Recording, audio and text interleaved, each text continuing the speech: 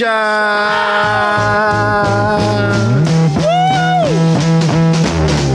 ROC, we running this rap shit. Memphis Bleak, we running this rap shit. B-Mac, we running this rap shit. Freeway, we running this rap shit. Oh, Sparks, we running this rap shit. Chris and Neat, we running this rap shit. The takeover, the break's over, nigga. God MC, me, Jehovah. Hey, little soldier, you ain't ready for war. ROC too strong for y'all.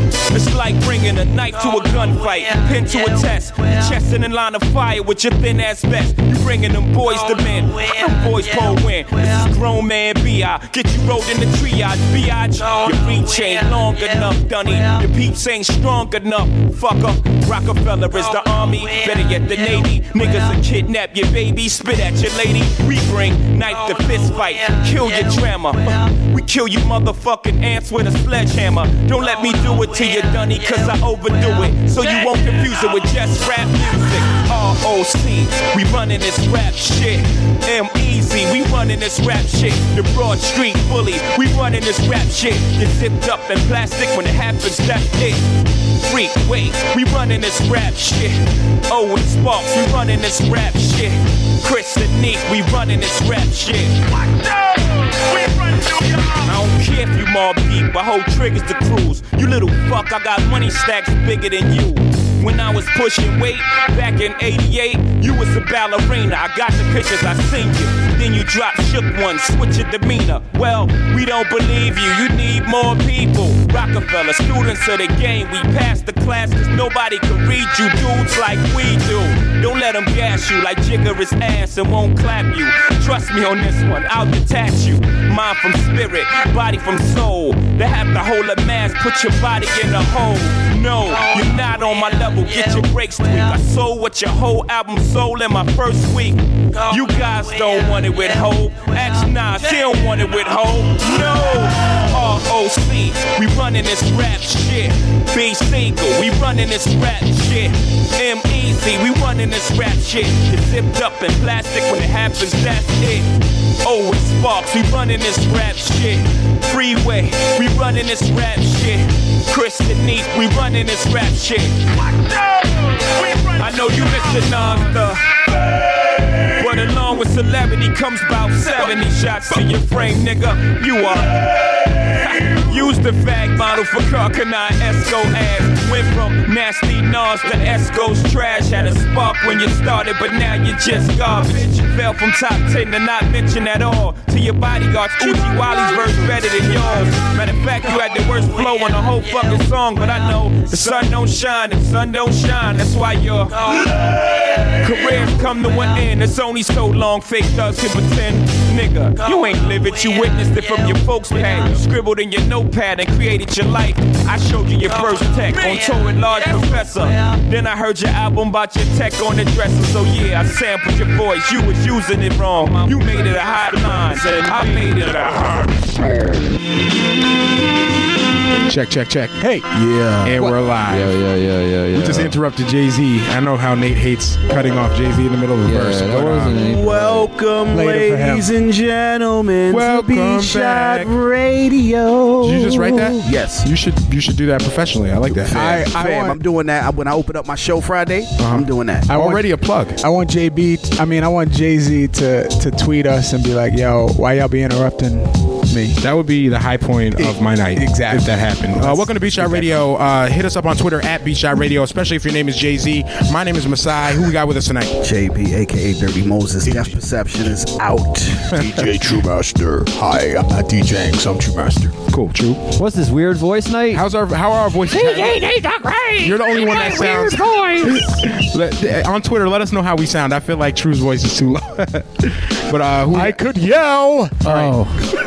Wait. We got guest DJs. Hey, what's up?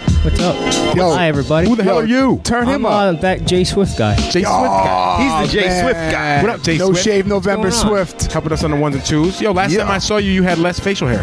Yeah, I know. I kind of let it grow out, but don't worry. I'm gonna manscape soon. Yeah, you might. Yeah, I mean, it looks all right. I mean, it's all right. It's all right. It's kind of Grizzly Adams, you know? Nah, it's cool. No, you walked in and I like reported you to the FBI. I was like, I got him. He's here. I don't know what he did, but he did it. And we have another special guest with us tonight I'm very excited about. Please introduce yourself. Hi, my name is Mari Matsuo. Hey. Mari, that's how you pronounce your last name? Yes. I feel bad. Usually, like, when I see your name in text, I just fill it in, like, because I don't know how to pronounce it. So it's just Matsi. That's how I say it in my head. Yeah, I get that, or I get, like, Matsui, like the baseball player. The baseball player. Matsui. Yeah. Okay, cool. Yeah, so it's totally my fault. I never even bothered to ask. Okay. What show. And I might as well ask now that I know how to pronounce it. What is that? What's the background? That's Japanese last name, and actually my first name, Mari, I'm actually named after my Japanese cousin. I guess, there's like a lot of versions of it. I get like Madi a lot is like the Spanish version, so it's a pretty common name, but my particular version is Japanese. Cool. She has a version. Now, we have a very specific reason why we really, really wanted you on the show tonight. Let's just get right into it. No. Actually, no. Before we get into it, can you just tell us a little bit about you? Like, who the hell are you in general? Like, if we were just going to introduce you to somebody who didn't know you, what is it that you do? And what are some things about you the listeners may want to know? Well, until very recently, my actual job was working at a newspaper, but I spend the majority of my free time doing work related to a variety of social justice and human rights issues. I like to use social media as a way to both inform people of different issues and also kind of like share my own work I do, try to set an example for people our age that, taking a stand, protesting, educating your peers in the community. It's not just for like old hippies. Like, it's cool. You can be a regular person. You can go out and party and chill and do all these normal things and also like stand for something. I focus a lot on human rights overseas and social justice here and try to find ways to connect those two worlds. Okay. I like your approach to activism because not only do you do like a lot of social media activism, you have like your own unique brand of just interjecting your activism into social life. The only reason I know this is because I must work somewhere near where you live, because sometimes I'll just see you walking down the street with like a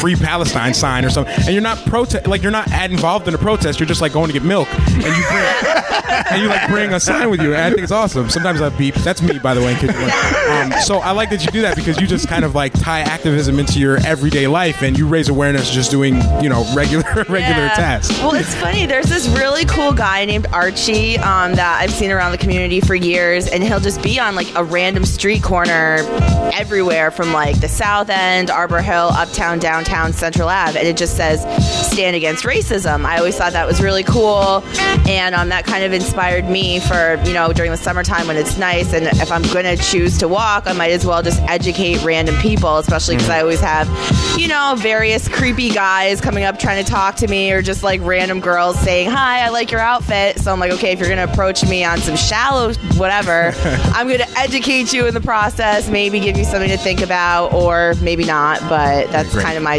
random intention with that. I love it. Speaking of random intentions, we ask every guest that comes on the show the same question, so I'm just going to pose it to you. If you could go back in time and kill baby Hitler, would you do it? Kill baby Hitler. Yeah. And by the way, we've literally never asked anyone that, but I want to know. Yeah, I probably would. I mean, if I just randomly came across him, or if I knew that he was going to grow up and be Hitler. You knew it was him. He's a baby, but he still has the mustache, and you know it's him. And he's Hitler. Well, use the mustache. Yeah. You know it's him, and you could go back in time and just kill Hitler. You would do it. Yeah, if I knew like what he was gonna do and there was no way to change it, I'd probably be down with that. Cool. Recently, Jeb Bush was asked the same question, and he answered it the same way as you did. He got a lot of flack for this for a few reasons. One, I don't know if you know this, it's horrible to kill babies like born, so I wasn't expecting you to answer that way. But two, because Jeb Bush is also really against abortion, so it was weird that he would. He would go back and kill a living baby, and then as running for president, just say he was that. Set up, double whammy. I don't know. Does anyone else here? Can we turn Messiah up? Oh, turn me up. I got him in the mix. Anyone else here feel the same way? Would we kill baby Hitler? Or what do you think? if I could go back and I knew what I know now, I'd definitely kill him. No definitely as a baby. He's a baby. I would kill him. Wow. I'm shocked. Nate's Jewish. I know your answer. Next. No, I'm going to let him live. I'm going to let him live. You're gonna let him and live. I'm the Jew. And I'm going to let Hitler live. Cool. And do you want to know, do you care why? I really do want to know. I really do want to know why you let him live. It's because I think everything for a reason. And if Hitler did, granted, mad atrocity, right? I get it. Probably one of the worst atrocities in the history of the human race. It's up there. It's top 100. Yes. But I think everything for a reason, and how would this world be different if Hitler hadn't done that, or what good came out of Hitler being alive? Yeah. So I know it's hard to see that because you're playing all these kinds of guessing games with yourself and what if this, what if that, but still, I'm not taking chances by changing history. They teach you that when you go back in time. Yeah. You don't fuck around. You don't change shit. First time I went back in time, that was rule number 1. Don't do that. I would not kill baby Hitler, but for a different reason. Because I think if baby Hitler weren't there... Because you want the Jews dead. Is that why? Clearly, that's why. Number 1 answer. No, because I just feel like someone else would take his place. Like, one, I don't think killing babies is right. I don't really care what they've done or haven't done yet. But I just think someone else would take Hitler's place. It's not like Hitler was the only person who would ever concoct genocide up. There's always going to be some genocidal maniac. So going back and killing one random baby, the only good thing about killing Hitler would be like, today we could all wear that style of mustache and it wouldn't mean anything. No, because he ruined it. He ruined it for everyone. He ruined the mustache. Yeah, sometimes I never liked that anyway. That mustache. No, but do you not like it, or do you not like it because it's a Hitler mustache? Exactly. Nah, we could all be rocking those right Hitler now. Has nothing to do with it. Hitler has just nothing to do with it. I don't know if you can separate. I don't know if you can separate Hitler from the mustache. I think if Hitler didn't wear that, like say Hitler just wore leggings and shoulder pads or something, we'd all hate those. Like, oh, you got those Hitler shoulder pads on today. Right. I think he just ruined it for everyone. I think so. Yeah, he did. I would totally rock a Hitler mustache if it wasn't for Hitler. If it weren't for Hitler, yeah, exactly. He ruined it for. That's the second worst thing Hitler ever did. He ruined the mustache for everyone. So once again, welcome to Beat Shot Radio. If you're playing at home, at Beat Shot Radio on Twitter. Last week we had a youth empowerment episode. We actually set a record of our new podcast subscribers. So give yourselves a round of applause, and we appreciate that support. I got it. You got it? Oh, there. Nate will give you a round of applause. There you go. Subscribe to us on iTunes or whatever. Let other people know. It's a good way to check out the show. And last week is probably a good episode to do this because we actually had good information in it, whereas usually we're just talking about Hitler or whatever. There was like good ways to reach out to kids. And special thanks to Stephanie Miller and Ocasio Wilson for being here last week. And Hitler. And Hitler. Could you turn my microphone up a little bit, man? Damn. Work on these EQs. Okay. Fella, once I freaking throw the compression on it, man, we're all at the same level. We're all equals. We're all equal. Yeah. We're all the same. So let's get to one of the main reasons that Mari's here. There's actually two, but the primary one is there was no Metroland last Thursday. Metroland is Albany's local paper. It's kind of about arts and culture and food and the works, and it's been a staple of the Capital District for 38 years. And instead of getting one last week, I got a letter delivered to my job where we usually get Metrolands, and it just was like a letter from the editor explaining why the Metroland got put out of business. Now, more than what I got. You didn't see the letter? They were like distributed. I guess we got a stack, like we normally get a stack of Metrolands. Instead, we got a stack of letters. Oh no, I mean I didn't even get one of those from my boss. Oh wow. So you got more information than I did. So you worked at Metroland up until last week, right? Yes. In what capacity did you work there? Wait, I have a question for Mari. Okay. Yes. Could you please hold the mic closer to your mouth? Okay. Sorry. All right, great. That's great. So my official title was executive assistant. So I did the usual like receptionist stuff, clerical work, emails, faxes, stuff like that. And then I also did the classified advertising section, mostly legal notices, but then also like help wanted and some of those the interesting adult ads that were in the back. You wrote those? Oh, I didn't write them. I just got to talk to all the people who ran them, and then I also did the I saw you section. So the like, that's I a good saw one. you 3 That's weeks great. ago, and we maybe made eye contact, but I'm not sure, and I'm hoping I can like stalk you down. Would you like to meet? That kind of thing. I got to do Did that you ever also. filter out people who sounded really stalky, like people who were way overboard? Yeah, there were a couple that were borderline, extremely like maybe serial killer. And then there was this one person who was just like every single week like really, really abusive and like threatening towards someone in their spin class that I just felt was like borderline like hate mail. And I was just like, all right, I'm against censorship, but this is like a little bit just unnecessary. I always knew people that go to spin class are like angry on the inside, you know, like this I knew it. Pretty that's pretty why. bad. That's exactly why I don't go to spin class. That's the that's the reason. That's the actual reason. Wait. Only reason. Oh my God. Already. So, all right. So you're here for one reason, and that's to dish. I mean, Metroland is gone. I liked reading Metroland. I always thought it was interesting. I had my issues with them because I don't think they did a great job of like encapsulating the whole art scene. They kind of always left out certain groups. But I enjoyed reading Metroland. I liked their reader poll. I liked their editor poll. What went wrong there? First off, why it was tax reasons that they got closed, but was there more leading up to it behind the scenes? Did you ever get screwed on the payroll end? What happened? Yeah, I mean, I would say there's definitely several things that led up to it. To be fair, as far as external things, you know, like print media is kind of like a dying whatever. It's not what it used to be. Newspapers don't sell as much. You know, Metroland was already a free paper anyway. Is the website still up? Do you know? I haven't. Someone on Twitter check for us. Yeah, I haven't bothered to check. I think they weren't really sure if it could still be up last time I was asked. But again, no one's kept me up to date on anything, so I can't really say. But yeah, so it was kind of already struggling anyway. As far as me personally getting screwed over, my first time I had a paycheck bounce was about 6 months after I started working there. And so yeah, I had several issues over the years. It got to a point where I would just, you know, check with my boss to make sure I could go and cash my check before I would actually check it. Or cash it, because I got tired of what that's like. Going to the bank and having them be like, oh, by the way, there's not enough money in the account to cash it today.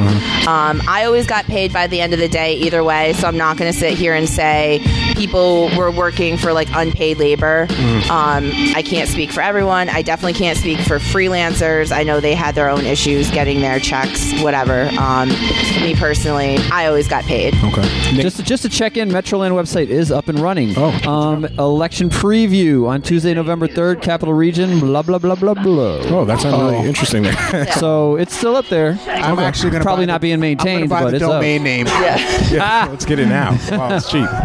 That's so they made most of their money from advertisements, right? Yeah. Because it was a free publication? Yeah. And actually Tuesday, November 3rd was the day when the New York State Department of Tax actually showed up at our office and said that we all had about, 15 minutes to pack up our stuff. Wow. Because you were there. Yeah. And everyone was there except my boss, pretty much. And because he knew. He's in Mexico. He knew it was about to go down. Yeah. The boss always has the inside scoop, right? It's kind of like 9/11. Mad people didn't come to work that day because they knew what was going on. So they gave you 15 minutes though? Yeah, they were, the guy showed up. It was an agent, the same agent who'd been coming to the office for the past year with warnings and complaints that, things need to get paid. It was him and about 5 or 6 cops, and they all just stood there and said, you guys, anything that's your personal property, pack up. We're seizing everything else. We're locking the doors, changing the locks. You're not going to be able to come back, so get what you need and leave. So I think the question everyone wants to know is, did you steal office supplies like mad for that last 5-10 minutes? There wasn't anything to steal. I mean, you didn't take a mouse pad, nothing. I don't know. I didn't even have a mouse pad. I was using a magazine. Oh, it was that? Yeah. There was nothing. Not even to a Metroland. steal. She's using a Time magazine. We were using a track phone. Things were bad. Oh wow. So yeah, basically, we moved into a new office a month ago. Things were already kind of struggling, and everyone knew it was bad. It's just no one really knew it was this bad. There was no transparency, no communication between the leadership and the staff as far as we're in trouble. We all knew that. Were we aware that it was this much trouble? I would say definitely not. So you never saw that letter that went out the following week? I mean, I didn't bother to try to pick up a Metroland or look for one, but as far as, an actual communication from my boss, no, nothing whatsoever. Wow. Still don't even know. I met up with him yesterday to get my, last owed pay, and he basically said he didn't know what to tell me. I asked, am I even employed anymore? He said, you're on furlough because... Did he give you a check?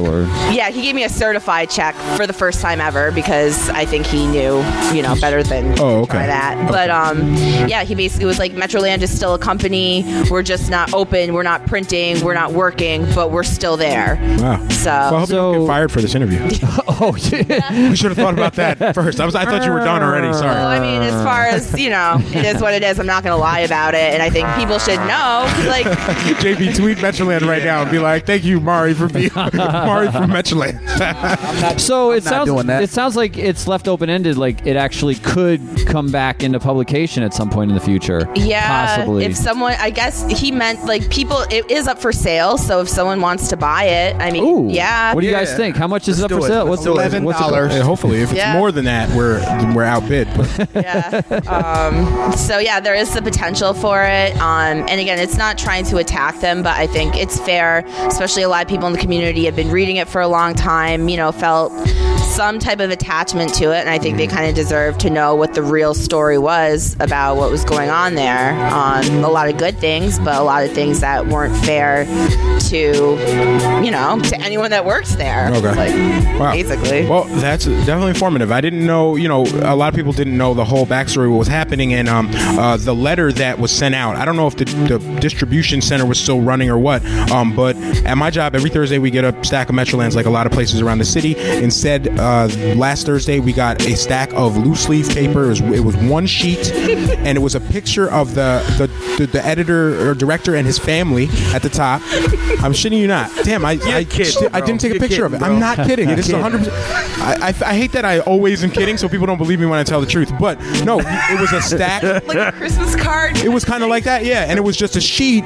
So he sent a stack. You got a leaflet. Yeah, it was like that. And so it was his family. And then it was this really poorly written thing about, I miss you, basically like I missed. I'm gonna miss you. I'm gonna miss you when I'm gone. He's like, it's been 30 so years, and like you guys were my family. It was like this really poorly written like diatribe, maybe 2 paragraphs long, in place of what we normally get as the Metroland. I'll find it. Somebody had to have put a picture of this up. I didn't take a photo of it. So I would have been able to find one of these at Price Chopper. Yeah, like I don't know where else they went to on the bulletin board. Yeah, right. On the cork board. Yeah, they were sent to our office just like the Metroland gets sent every Thursday, and there was a stack of them, and someone put them on our break room table, and that was it. And it was. I was like, wow, this is the saddest way to go out. It was just so poorly constructed. What a way to go out. Yeah, I don't know. Like a sucker. It was a picture that said missing puppy. Yeah, right. It was like that. It was like missing newspaper.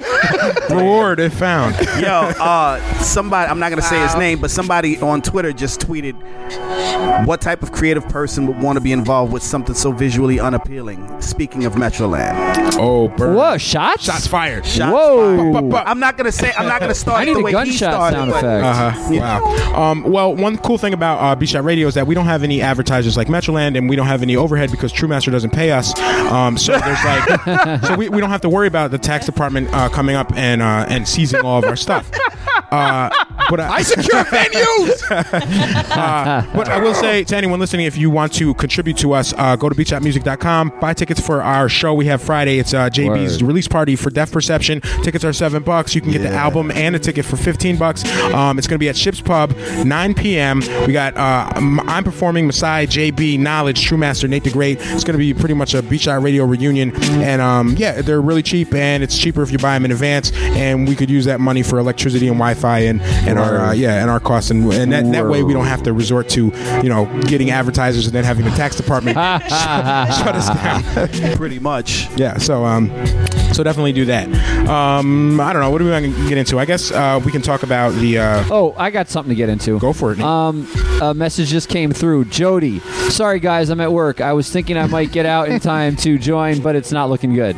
So That's old. That message is old. That came in like 5 minutes ago. Nah, that's like 25 minutes ago. Oh, 25. Okay, so not. All right, cool. Yeah. It's all right then. Can we do the apology portion real quickly? Sorry. This will be quick. Oh, okay. All right, so lately, several celebrities and politicians have been making mistakes on Twitter and social media just in general, or even on the road. For example, Jeb Bush saying he'd kill baby Hitler. And they make an attempt to later apologize to do kind of damage control. And often the apology is lacking in several ways. I think the best example we had of this recently was the teacher who was not fired for wearing blackface down south. And he said in his quote-unquote apology letter, he's like, I'm sorry for anyone I offended, but blah, blah, blah, blah, blah, blah, blah. I'm not really sorry. It was like it was like the quintessential bad apology, because he starts by saying, sorry, I'm not sorry. Yeah, he's like, I'm not sorry for my actions. I'm sorry you were offended by my actions. And then he put a conjunction in there, but you're wrong. So that's not the way you apologize. But I feel like this is the standard apology you get from politicians, celebrities, and just people in life. They're just like the fake apology. Yo, Tim Wolf's apology, that's the president of Missouri. They didn't do that. That wasn't much of an apology. It wasn't. It was another pseudo apology. Yeah, it barely even. It was a poorly constructed apology. And so we just want to talk real quickly about apologies, how they work. If you want to do a real apology, essentially you want to, first off, don't apologize if you don't mean it. I think this is where a lot of the issues lie, because people are apologizing because they feel pressured to, but they don't really give a damn about what they're apologizing for. So I would rather you just don't apologize than say the whole, I'm sorry I offended you, because you're basically apologizing for someone else's feelings, which isn't something you did. So if you are really sorry, or you actually want to apologize, you should apologize for your action, not the other person's reaction. Hashtag I'm sorry. Hashtag I'm sorry is another good way to do it. Right now on Twitter, hashtag I'm sorry. So that's probably the most important piece to it.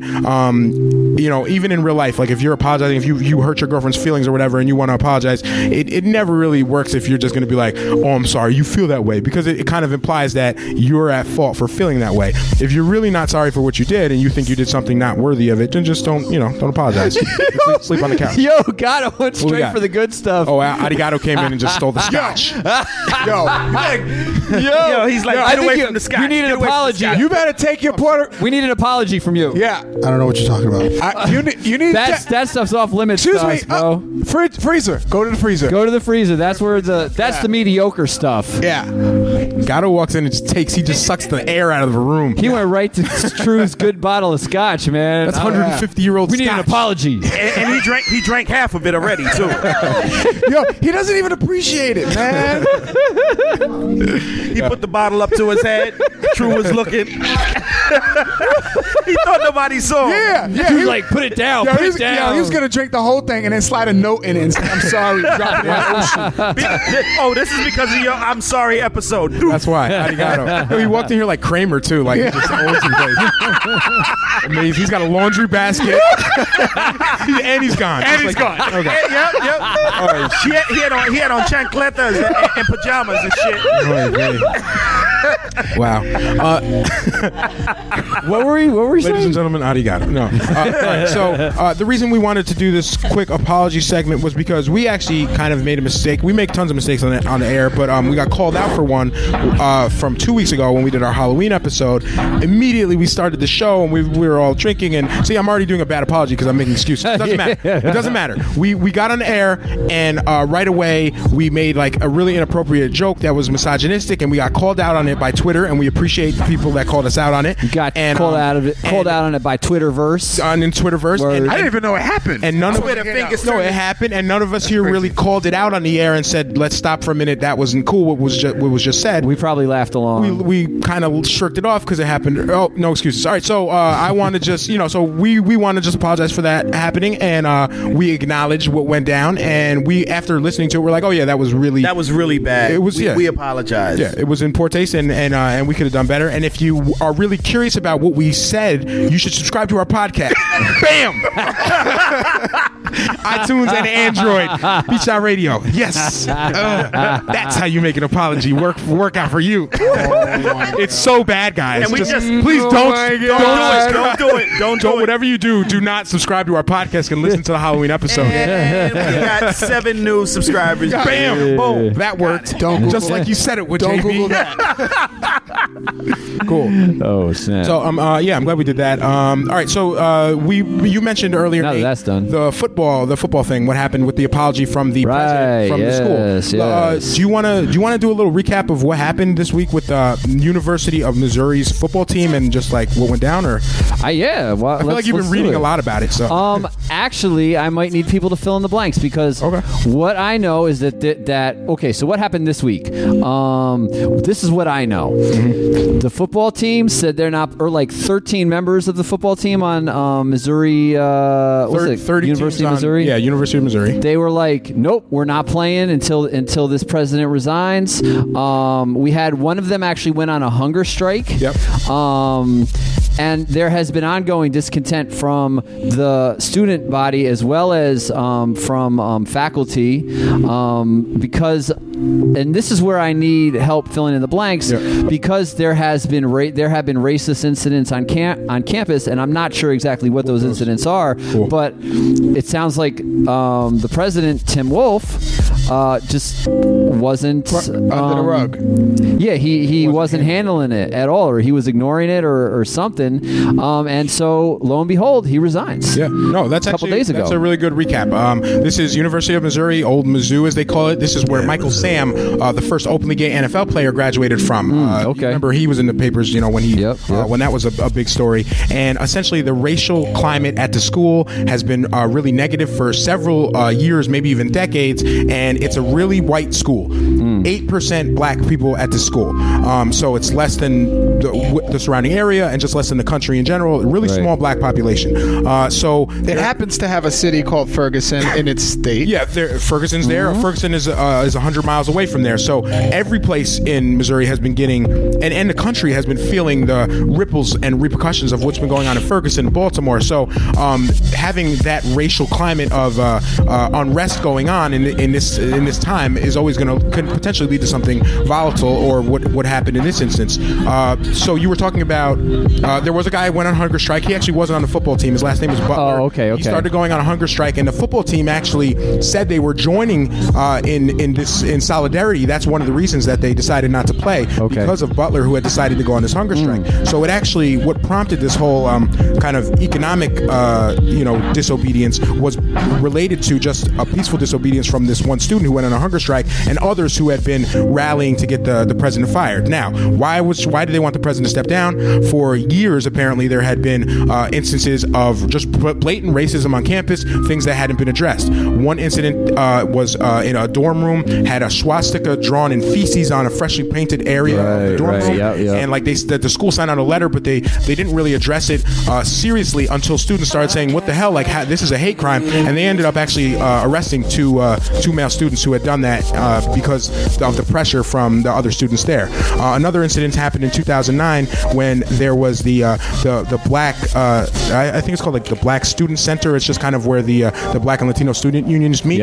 Somebody had broken in there and just dumped cotton balls all over the place, like pick cotton type of reference. And again, this was like something else that wasn't really addressed with the administration in an effective way. And then there's thousands of microaggressions that other students have been tweeting about, just little things like there's a app called Yik Yak. It's kind of like Twitter for the colleges or whatever, and people are always referring to the Black Student Union as the NIGs, and they always like, there's a NIG rally at so and so, like they just like casually are just calling them the NIGs, and this has been increasing ever since those students spoke out and went on strike. So even now being on that campus is not fun if you're black, because now the majority of students who are white are kind of just like, no, we like the president, and these people are the NIGs are making too much noise about this. So it just seems like a really racist campus. Like I would say most college campuses really have this climate where there's not a large minority population in a lot of college campuses. I know that was my experience, and I went to SUNY Albany, but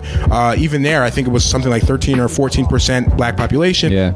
Basically, college campuses are not flooded with black people unless you're at a HBCU. And just in general, you know, when you're a minority population, you're not always going to have a huge representation on campus. So I would say every school I've ever gone to, and most minority students, you know, you're outnumbered, and there's always going to be these microaggressions, and some schools are worse than others. And apparently, University of Missouri is one of them. So that culminated in these protests, more and more protests coming out. And Guys. Uh-oh. We have to hold on here. Who's this? Ladies and gentlemen, clear the room. This is the president, still president in my own mind, of Missouri University. Oh, you sound like a guy I know. Okay, so you're just... Why? Who did you think I was? You were White Devil's Advocate, but you're the actual president. What? White Devil's Advocate? Doesn't matter. Who's that? This is even better guess. We have the president, the former president, because you stepped down. You stepped down. Yeah.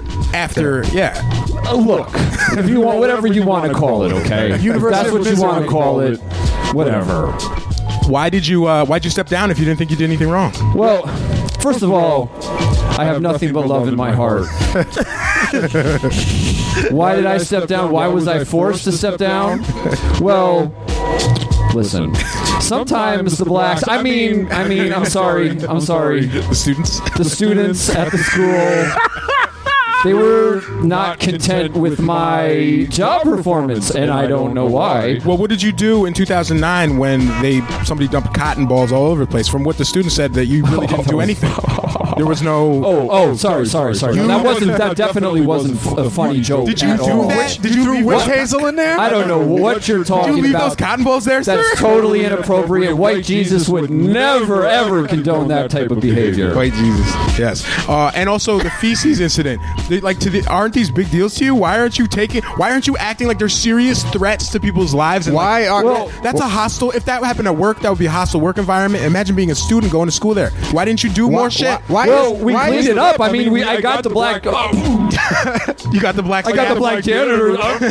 You mean to clean it up? I hate this guy more than my Devil's Advocate. And that's why you stepped down, because you handled it like it wasn't a serious issue, and it was just the NIGs making too much noise about this stuff when it's really a hostile education environment. You have to address those things seriously. Well, I stepped down out of my love and Jesus' love for everybody. I love Missouri University. I love all the students involved, even the students that... The blacks. I didn't say it. You said it. What's your name? Tyrone. I guess. All right. Well, Blackwell. All right, so last question for you. Here's your last question for you. First off, wait. Second last. What's your name again? I forget. Tim. Thanks. Okay. You can call me President Wolf, though. Okay. Never. Wow. Tim Wolf, you issued a horrible apology that seemed disingenuous. Would you like to rectify that now and issue a sincere apology right now in the air, or no? Well, what I am sorry for is the discontent that has led to my eventual dismissal from my state of... I don't follow you. I don't see what you're... No, wait, what? What? The discontent... No, I'm sorry. You failed again. Thank you. Ladies and gentlemen, Tim Wolf, a.k.a. White Devil's Advocate. We appreciate that. Where's the clap sound? I need some claps for that. That was pretty cool. So, I feel like that was just as frustrating as reading his apology. Jesus. All right. I feel a little dirty after that one. I got to get that dude out of my mind. I mean, I'm thrilled that this went down the way it did. I think that if it weren't for the last 2 or 3 years of protests and civil unrest and civil disobedience and that hunger strike and people just kind of raising their consciousness about these issues, I don't think that football team would have stood up. And many of them were wearing Black Lives Matter shirts. They were yelling Black Lives Matter as they were marching. I think if it weren't for this climate of protests and acting out, at public action, this would never happen, and we wouldn't have had this economic, resistance, because essentially the football players threatened to not play football. Right. This would have cost the school $1 million per game, which is crazy. And they're a shitty team. They're not even a good team, and they get $1 million a game just for doing it. So it's like this is the one area where in academia, the black students, who by the way, of course, are overrepresented on the football team, even though they're 8% of the college, they're like 75% of the football team. Yo, that's crazy. So they just say, we're not going to play. We're going to cost you guys $1 million. Yep. They got results in one fucking day. That's crazy. The president stepped down. So to me, this is amazing. I don't think it would have happened 3 years ago. I think that's why this didn't happen in 2009. And let's be clear. And let's be clear. It wasn't just the black students either.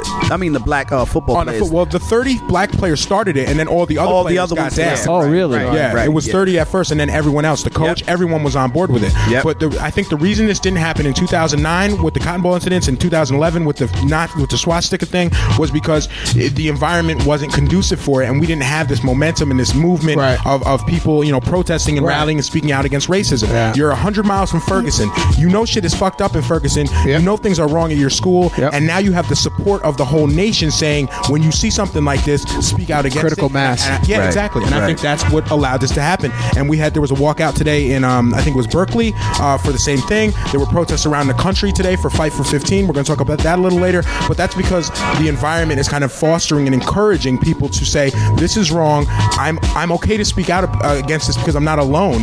So I applaud those guys for doing that. I hope to see tons more like economic acts of disobedience, because it's like, and I know it's just that's the way to bring about change. Right. And we're not going to do it if we don't continue to rally, make noise, and raise the consciousness of groups of people. So just a reminder, the day after Thanksgiving is just Friday.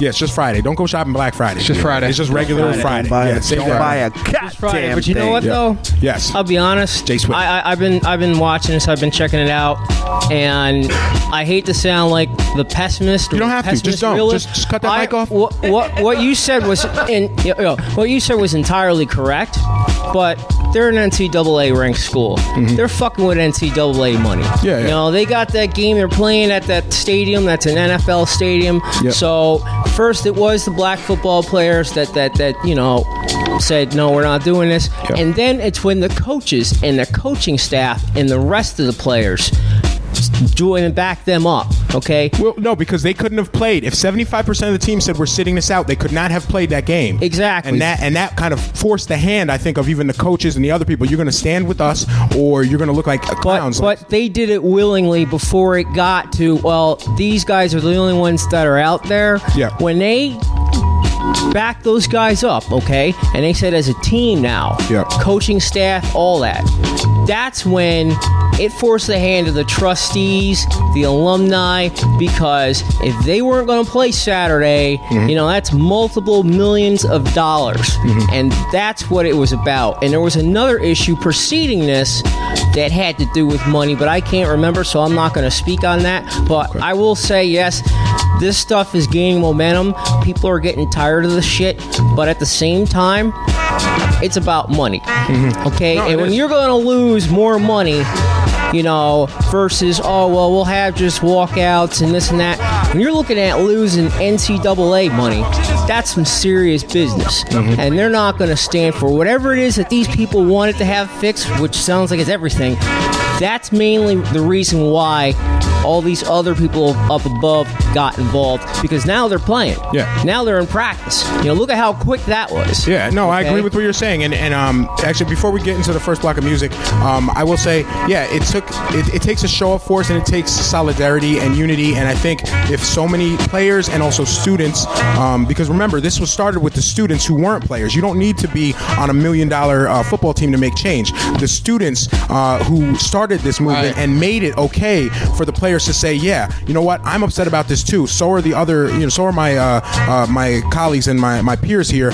And now they actually came out and said they want to show solidarity with the brother who was doing a hunger strike. They made that climate okay for those players to come out, and then those players coming out forced the hand of the other people on the team to come out and agree with them. So this is how the ball gets rolling. Someone has to start it off. Someone has to say this is wrong, and then more and more people, they get that courage, or they feel like they have an obligation to speak out. So I love the show of economic power. I hope to extend that, like True Master said, to Black Friday. Just save your money. Put it in your own family or your own community, and just don't even shop on Black Friday. Don't run to Best Buy and climb over old people to get a TV you don't need. Like just save that money. It's disgusting. Like capitalism is a disease, and there's no better example of how horrific it is than Black Friday. So just stay in and enjoy the time. And to take it a step further. Oh, sorry, True. No, I was just gonna say, from my understanding, Walmart's not going to be open on Thanksgiving. There's a few of them that won't doing that. There's a few of them that are deciding. So they're not going to be open on Thanksgiving, which that's Black Friday. No, Thanksgiving. Yeah, they're definitely open Black Friday. Yeah, they're going to be open on, but that's the thing. They're closing on Thanksgiving, which is kind of messed up because a lot of people need to get food, on Thanksgiving, but they would rather be open on the Friday to do the whole electronics and the Black Friday thing and the sales and all of that. Yeah. It's a gun butter or Sophie's Choice deal, I mean, you need to work to get food if that's in your what's the situation. Just keep that in mind if you're a Walmart shopper on Thanksgiving. Get your shit ahead of time because some of them may be closed. Yeah, that's what I'm saying. Let's not really forget though what is gained by this, and that is people staying home and spending time with their families. Yeah. No, it's definitely valuable because anytime you're not at Walmart is time well spent. That's how I see it. And I'll take this boycott a step further. Like, I mean, once you okay, let's say boycotting Black Friday, that's a good start, right? But let's take it a step further. Let's spend our money wisely. Absolutely. Let's put it into black business. Let's put it into local business. Let's put it into not your Walmarts or your Targets or your big box stores that are basically tremendously wealthy and continuing to get more wealthy. Here's what you could do. Here's what you could do. You can say buy your album because I'll be really upset. Man. You could go. I have Deaf Perception in stores. I have T-shirts. I have Deaf Perception T-shirts. You can buy some T-shirts. Oh, I actually want one of those. Those are for dope. The entire family. Like you can get them. You can get those them are the all. ones with like the Ohm symbols and stuff. Yes. Like, yo, I want one of those actually, man. Go ahead, order it online. Okay. Right. You can't just like hook me up. Nah, order it online. Yo, shout out to JB, aka Dirty Moses. He's rocking Black Lives Matter, Black Lives merch sweatshirt. Yes. Shout out to Mari. She's rocking the B-Shot sweatshirt. Oh, yeah. You know what it is. Yeah, beachshotmusic.com, blacklivesmerch.com. Check that stuff out. I don't know. I feel weird. I like it's so weird being like against capitalism and then having to participate in the system like just because that's how things are. I hate it. Trapped. Like, and my business partner, it's my business partner with Black Lives Merch, so he hates that I'm always just like giving shit away. He's like, you can't do that, bro. Like, this is a business. I need to stay open. But still, you're creating it. It's your mind. It's your design. It's your artistic integrity, and it's raising consciousness. It's keeping money in our individual, our individual. I spend all the money on just Jamaican food anyway, so it goes right back into black business. I just keep it in the community. That's what's up. All right, so let's get into the first block of music. We're here with Mari. We got Jay Swift at Beat Shot Radio on Twitter. Subscribe to our podcast. Go to our Twitter page right now and just retweet one of our tweets. Get some more listeners listening. We'll do shout outs when we come back. We're going to talk about the Fight for 15 rallies that have been happening all day. I actually just left one, the CAMI meeting that JB and I were just at, and we're going to talk about recess and playtime because we're kids, we're children. So all right, so keep it locked. Beat Shot Radio. Peace. Boom. Beat Shot.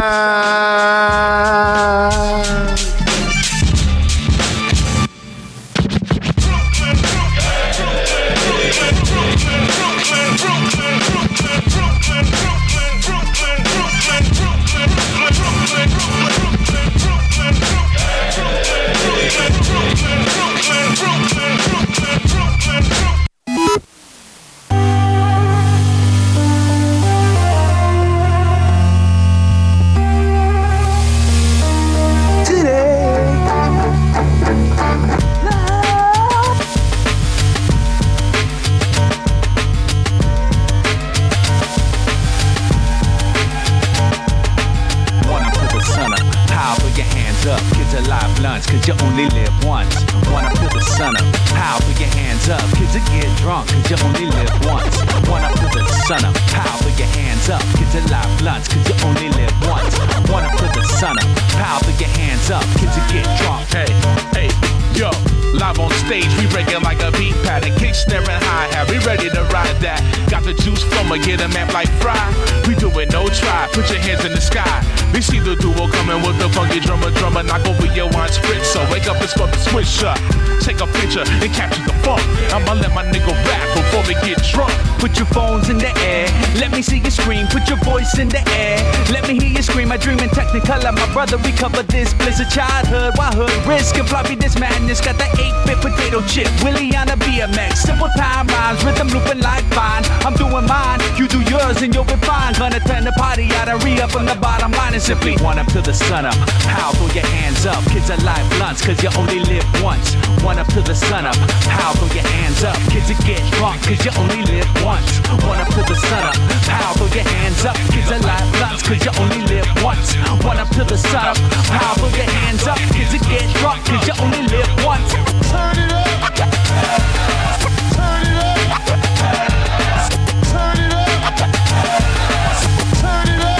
Yeah. I salute the old school, I pollute your whole pool. It's the P, motherfucker, recover and retool like a CNC factory.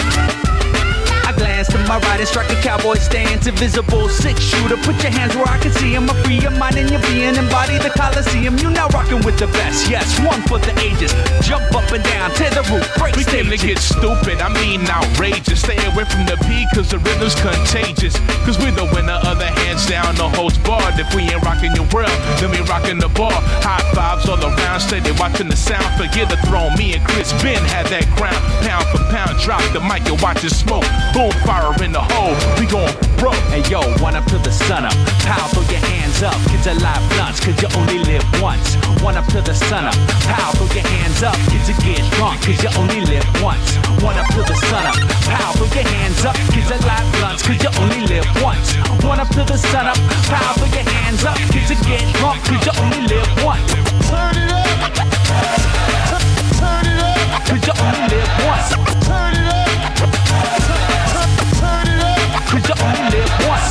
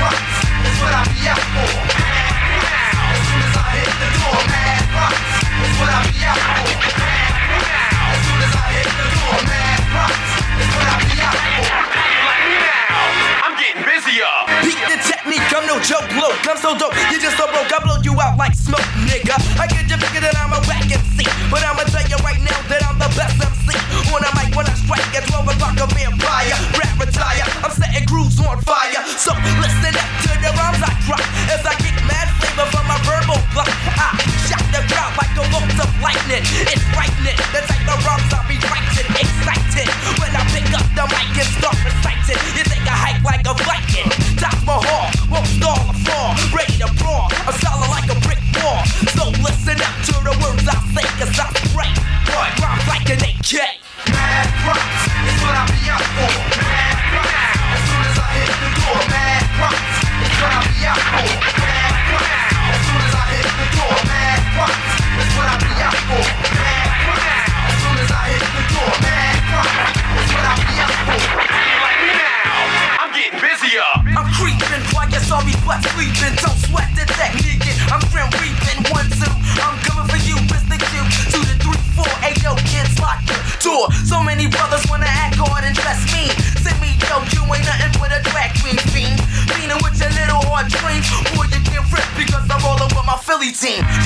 crumble when you can get crumbled. I didn't rumble. What's wrong now? You're humble. Mad props. That's what I be out for. You won't score whenever Q-ball gets raw. I be seeing suckers disappear in there, hide in there, duck here, jump here, one here, jump over there. But I don't want them to leave. I want them to see what's happening when I finish rapping. Salute the cat. Mad props.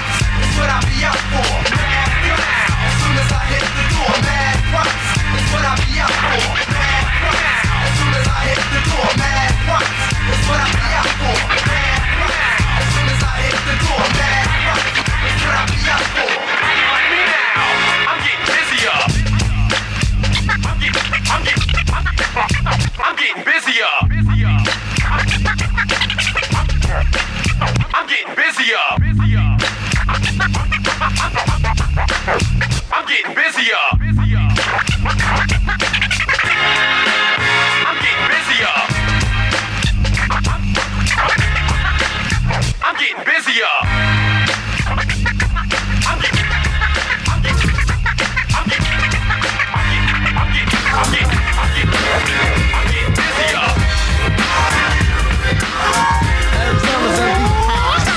Let's get up, let's get down. Roll with the hardcore funk, the hardcore sound. Let's get with this Macadocious funk material so simple.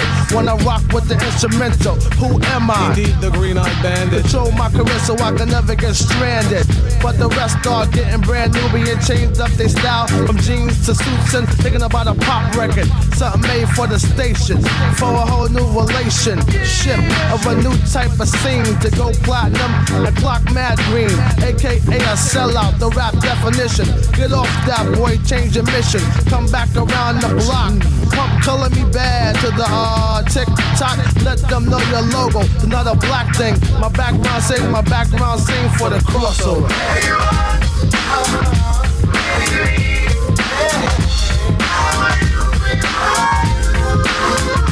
Crossover.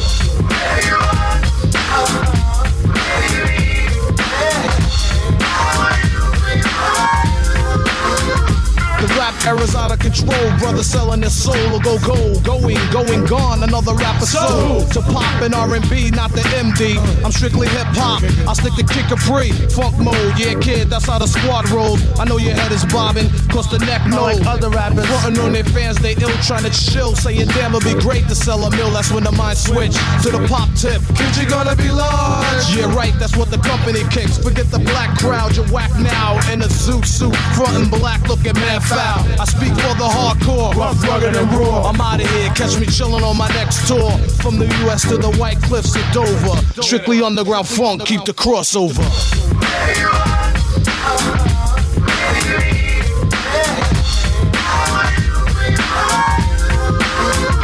Crossover.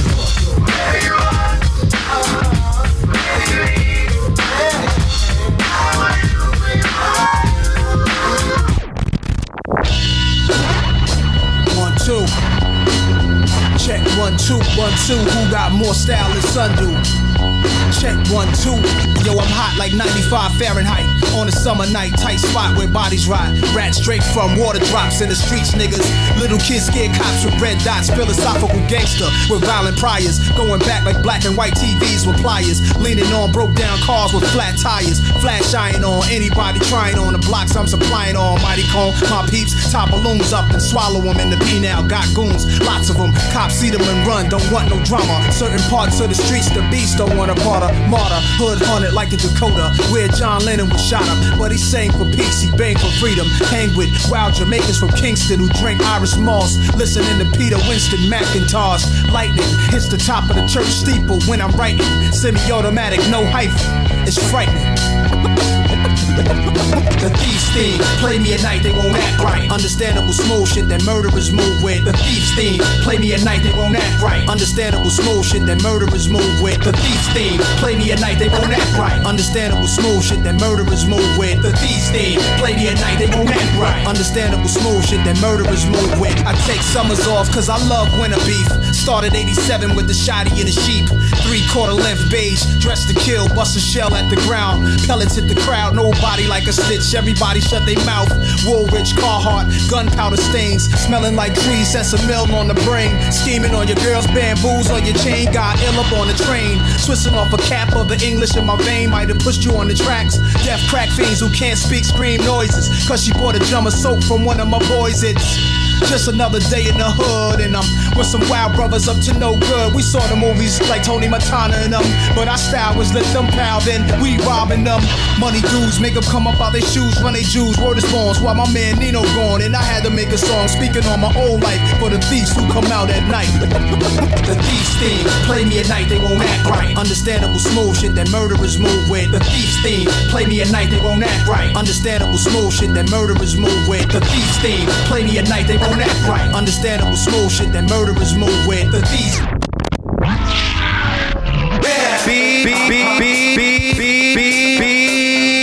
And Jay Swift is back. Did you hear the madness that he was playing? Did you hear the madness that Jay Swift was just playing? Yo, the freaking Super Friends have reunited. Yo, Hashtag Super Friends. Super Friends. Yeah, he's killing that. Out the tracks, crushing over here. Thank Jay you, Swift. Jay We got Swift. Mari Thank with you. us. Shot Radio.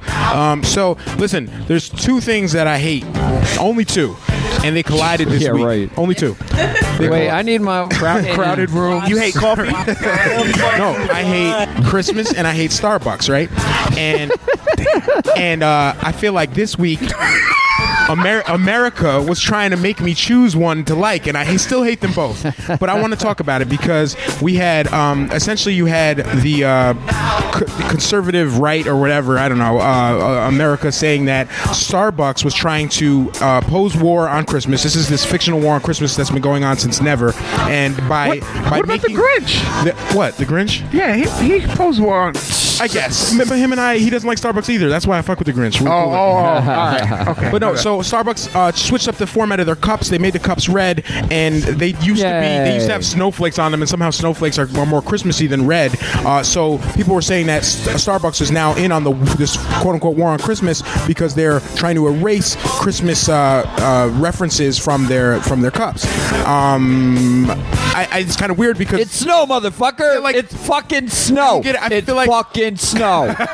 Fucking snow. Is this a new character? This is great.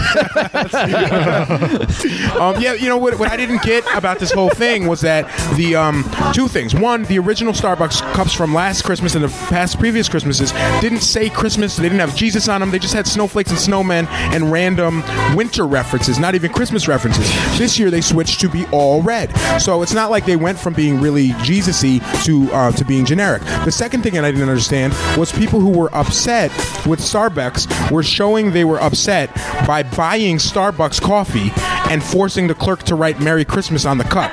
It was like the worst. It was like the worst reverse boycott in history. They're like, we're so mad at Starbucks. Everyone go to Starbucks and buy coffee and tell the clerk your name is Merry Christmas. We'll show them. And so it was like the weirdest fucking boycott ever, where they just started supporting Starbucks. And all the hoopla, I almost got caught up in the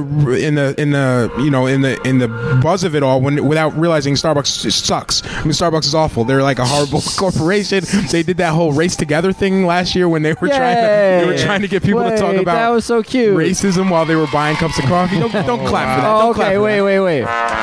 There you go. Give him that instead. You're fired, Nate. Yeah. So 20 seconds. Yeah. So just for anyone that was confused by what was going on, Starbucks does suck, and so does Christmas. Louis Black had a skit on how Starbucks had a Starbucks across the street from Starbucks. It was awesome. It's that serious. He thought he was in a vortex. But I can't lie though, that caramel macchiato, that shit is delicious. Man, you can get caramel macchiato from home. Make one. That is right. But the funny thing is, every year, Bill O'Reilly and his friends are like talking about this war on Christmas, and it's like it's so weird to me because it just seems like it's like they're completely making it up. Everywhere I fucking go, there's a Christmas tree. I see mangers on my block. It's like, where is this? There's not like a war on Christmas, and I think there should be. And that's why I'm hoping we just start tonight. And actually, like I want an actual war on Bro, Christmas. do you know there's Christmas tree decorations and everything out already? They're out. Oh, they're out. So we're at battle on freaking The Policemen's Association started making Washington Park the day after Halloween. Yeah, November 1st. November 1st, there was already decorations all around the stores and stuff. Wow. Crazy. All right. I want to hear Thanksgiving music first. Yeah. I was trying to get the 75% off the Halloween candy. You know what I'm saying? They doing Christmas decorations. I'm trying to buy more candy. Can I hear some Robbie Robinson or some Immortal Technique? Can I get some Native People's music, please? For real. If we wanted to, like, get this war on Christmas going, I was just thinking about ways that we might do this, you know. And so what I'm gonna do, my own personal goal, and I'm not encouraging anyone does this, but I'm gonna try and steal a Jesus this year. I knew you was gonna say that. Why did I know you was gonna say that? I want to steal a Jesus from a manger because I see them all over. Wait, a white Jesus? Yeah, especially if it's a white Jesus. I don't know about a white Jesus. Because no, if we're gonna be accused of a war on Christmas, I think we need to like set it off. We need to get shit going. And now, what are you gonna do with white Jesus when you steal? It doesn't matter. I'll dress him up in the Kwanzaa outfit and put him back in the manger. Nice. Guerrilla warfare on Christmas. Yo, steal a white Jesus, give him black face. Yes, there we go. That's it. All right, that's happening. All right, so I'm gonna buy. And he's gonna be looking at everybody in the. He's gonna be looking at everybody in the group. He's gonna be like, perfect. yo, I'm so glad you said that. And then go back to the store and start yelling at Jesus for wearing blackface. All right, what I think I'll do is I'm gonna get a few black babies and just like dolls, keep them in my car, and anytime I pass a manger, I'm swapping out Jesus for a black Jesus. Okay, because we need to get this going, man. So it's not. It's like it's a war in their heads, and I feel like we should just bring it to the streets. We have to get it out there. Make it real. I was telling you guys earlier about something that happened to me a few years ago when I worked at Staples. I always say happy holidays to people or have a good holiday because it's just easier, and I don't know what people celebrate, so it's like whatever, have a good holiday, and I don't have to think about are we around Hanukkah, Christmas, New Year. I just say, you gonna recognize my celebration for solstice, right? Yeah, motherfucker. Solstice, Festivus. So I got in the habit when I worked in retail of saying have a good holiday. So one year I say to an older white dude, I check him out, like I said to 1,000 people, have a good holiday, and he turns at me and he goes, "Merry Christmas to you," like in the rudest, like most vindictive way ever. Like, and I was taken aback by it because I just what I said I thought covered Christmas. It was kind of like I guess it was like maybe he took it as the All Lives Matter of holiday. Yeah. He said, I don't like your paganistic tone. Right. No, I didn't know if this guy exactly that was the way he said it. Yeah, he got so offended. He was like Sergeant Dokes.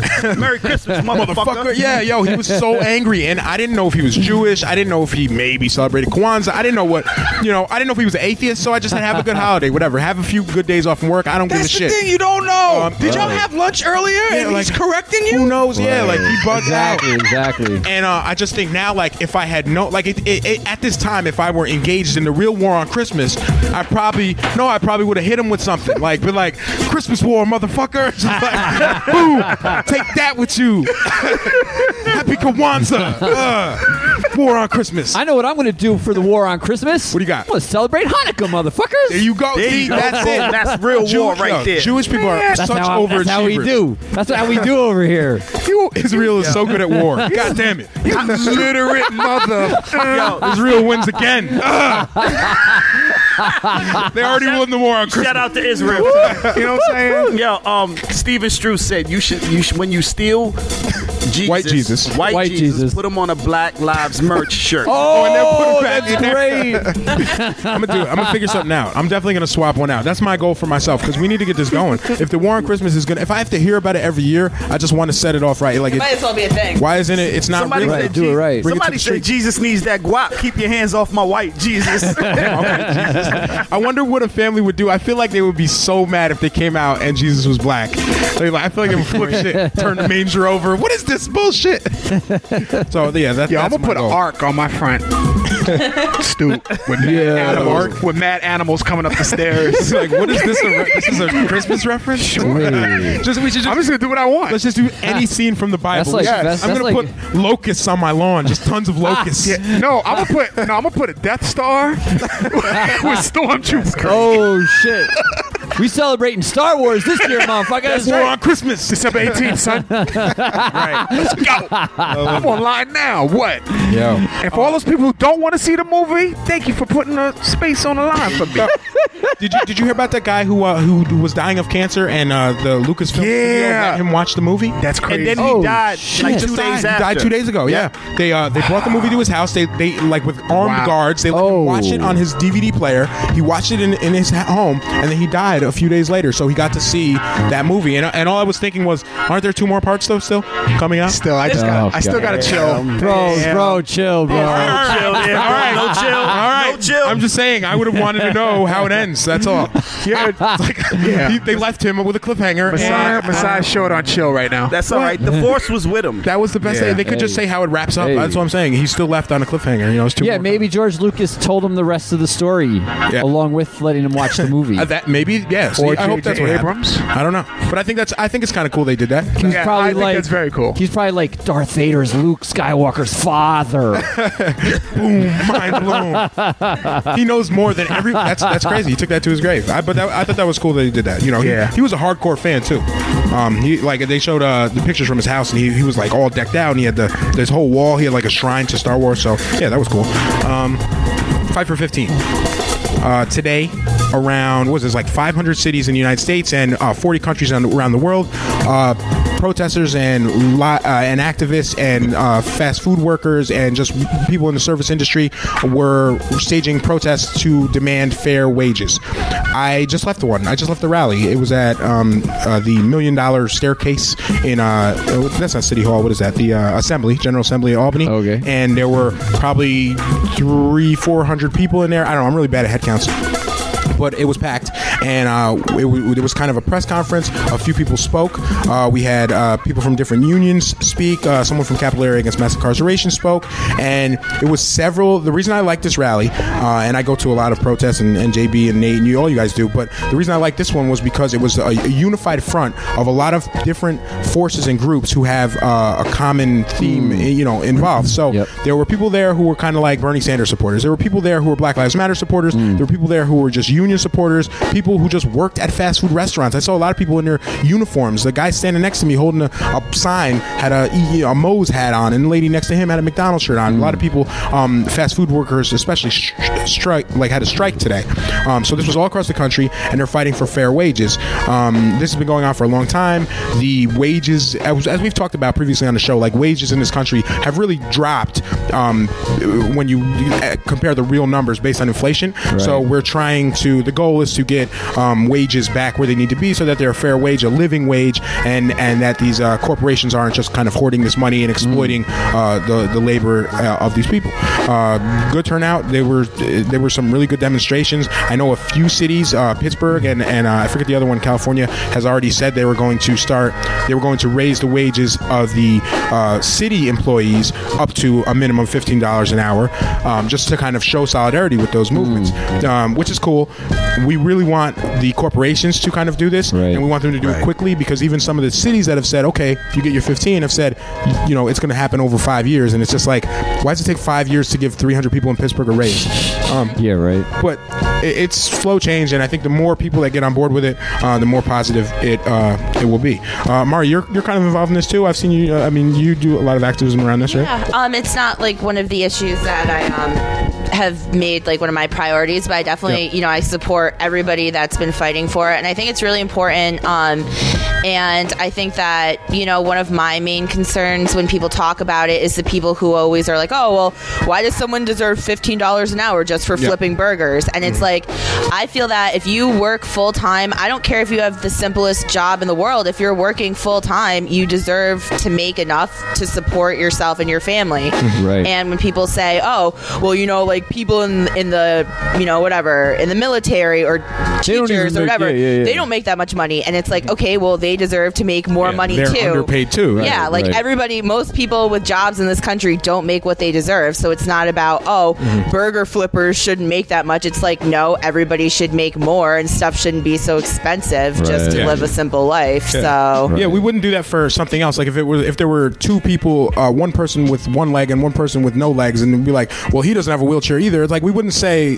that's justification to not help the other person. Yeah, exactly. It's so weird that our justification for keeping people underpaid is that everyone's underpaid. It's like everyone should be paid fairly. Yeah. You know, the fact that if fast food workers are paid a fair wage, people who are paramedics would be making more money at McDonald's should scare the shit out of everyone, because people who are doing that shouldn't be so underpaid that you know. And essentially once these wages get raised, I mean, there's always a cause and effect, and what's going to happen is people are going to either go to these other fields if they can make the same money there, and that's going to force paramedics and these other jobs to start paying people more money in turn, and then eventually down the line inflation will happen, and the cycle continues, unfortunately, but it's not sustainable. So something has to give, and what has to give is that the people who are kind of hoarding this money have to just get used to not making the ridiculous excesses of wealth that they're making. And this isn't unprecedented. This is how things were in the 50s and 60s. Right. The corporations paid much higher taxes, and it was just harder for McDonald's to become a multi-billion-dollar corporation. Fast food companies now in the United States make $500 billion a year. Like that's just ridiculous. I mean, that's bigger than than entire countries make. That's so much money, and they're generating all this income, and they can't pay their workers fair, or they can, but they choose not to because they'd rather amass this wealth. And we just need to get to a point where we can say, okay, shut them down. Shut them down. No, you're right. It's like down. You can pay people fairly and pay for a friggin' burrito for a fair price, and the person who's making all this money on the back end needs to just not. They're like you. It's not okay. Loosen up. Yeah, like it's greed. It's like unfettered greed. Like right now, you've already made enough money. Yeah, like is there ever enough? The CEO and president or whatever of McDonald's or whoever has already made enough money. 30 of your generations to come after. Exactly. You have multiple generational wealth. Yep. Chill now. There's no chill. There's no chill. For real. And a lot of times people say, well, if we boycott fast food restaurants, or if we force them to pay people more, they're just going to lay off people, and then we'll have unemployed people. To me, this is another dumb argument, because it's like if we had if you applied that same argument to slavery and said, hey, listen, if we make them pay people, they're going to lay everyone off. It's just like, so fucking what? Like, so they're not going to be exploiting these people anymore. And sure, that will cause unemployment, and all these other issues will arise from it, but it's not sustainable to say, well, we're exploiting people for their own good. Let's just keep it going and see how far we can push this envelope. Sorry, I didn't mean to cut you off. Well, just the last thing is, we have people all over the world that are being paid slave wages to make our iPhones and our MacBooks and all this other stuff, right? And we shouldn't be okay with that just because it's better than them being, eating dirt. Like, we're just saying we're going to exploit them because they're so poor that they'll let us. We need to, as a society and as a global society, even say this is not okay. That's one person, or 1% of this world is making the vast majority of the wealth. We have to stop. We have to stop being consumers so much. Essentially, we really need to cut back. Yeah. We really do need to cut back. But who really needs to cut back are the people who are amassing this ridiculous, absurd wealth. But we have to cut back too, because I think it starts Right. from us first. You know what I'm saying? Right. If we don't buy whatever on Black Friday, boom, that's going to be a huge hit in their pockets. Yeah. And that's just a start. And McDonald's needs poor people more than poor people need McDonald's, because McDonald's would not be able to operate if there aren't poor people in this country. That is true. McDonald's keeps people poor by paying them shitty wages. Same for Walmart. Right. Walmart intentionally pays their employees very little, so that their employees need to go out and get food stamps that they're going to in turn spend at Walmart. Right. So society's already paying for these people to live through SNAP benefits and welfare and all these things, and that cost should really be on their employers, because they're going to get the money anyway. So it's almost like Walmart and McDonald's, they profit off of keeping people poor. But if poor people, say they lay off everyone, right, and all the people at McDonald's and welfare and Walmart get laid off, then Walmart and McDonald's are going to be out of customers, because poor people is their bread and butter. Like, they catch them on coming and going. They catch them at the cash register, and they catch them by exploiting their labor. So I don't know. It just has to happen. Something has to give. You can't just keep saying keep it going. At least you're not unemployed. It could be worse. Like, not really. Sometimes I try to do math in my head. Oh, big mistake.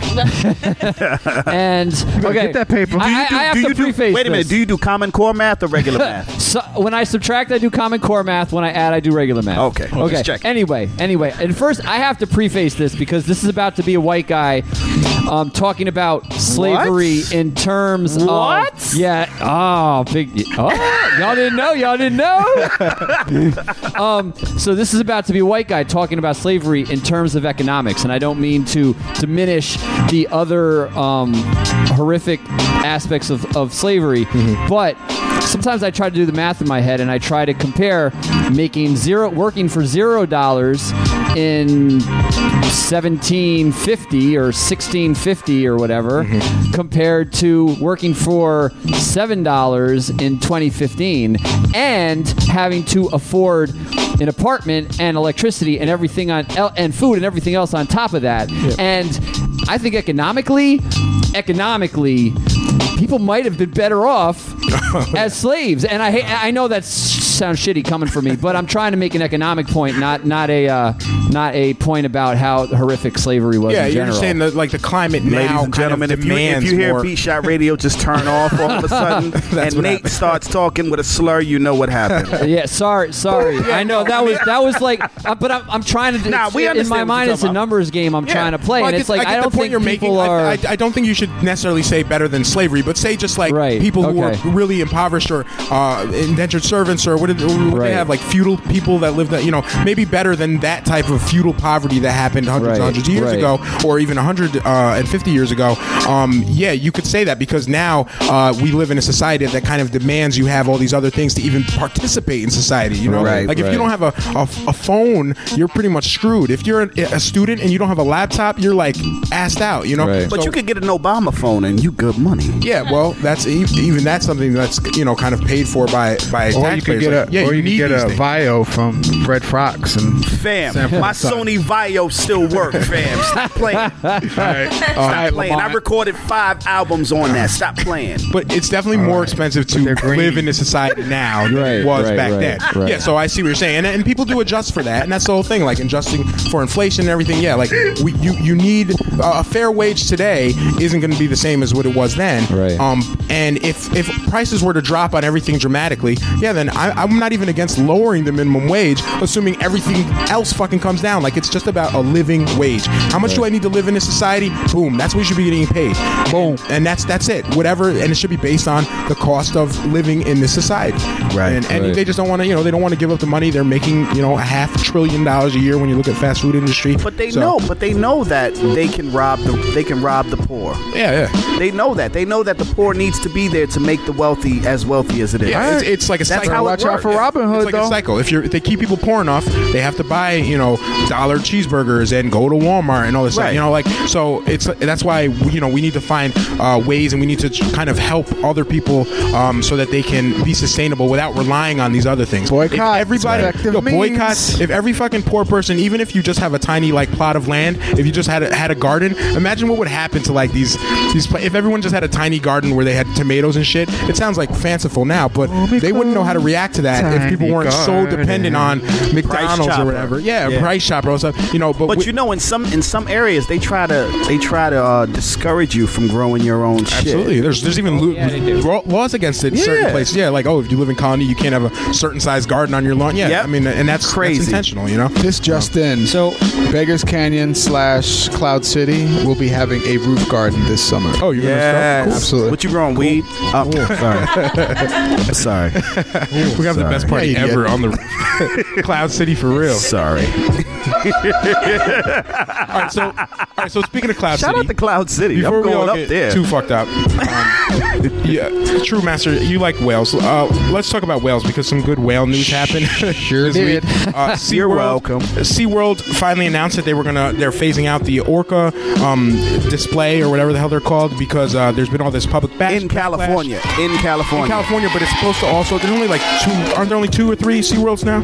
I think there's only 2. There might be a third one. There's a third Texas. one, and there's one overseas in England somewhere. Okay. But they're all expected to follow suit. But they're starting with California. They're phasing out the orca thing, and this was largely in response to protests and boycotts because stemming from the movie Blackfish and all this information that came out about how horribly they were treating the whales.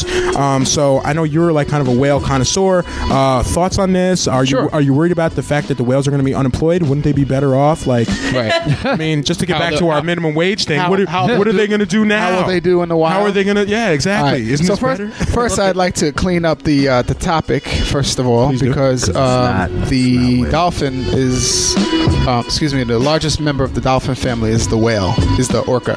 Oh, okay. Is the killer whale.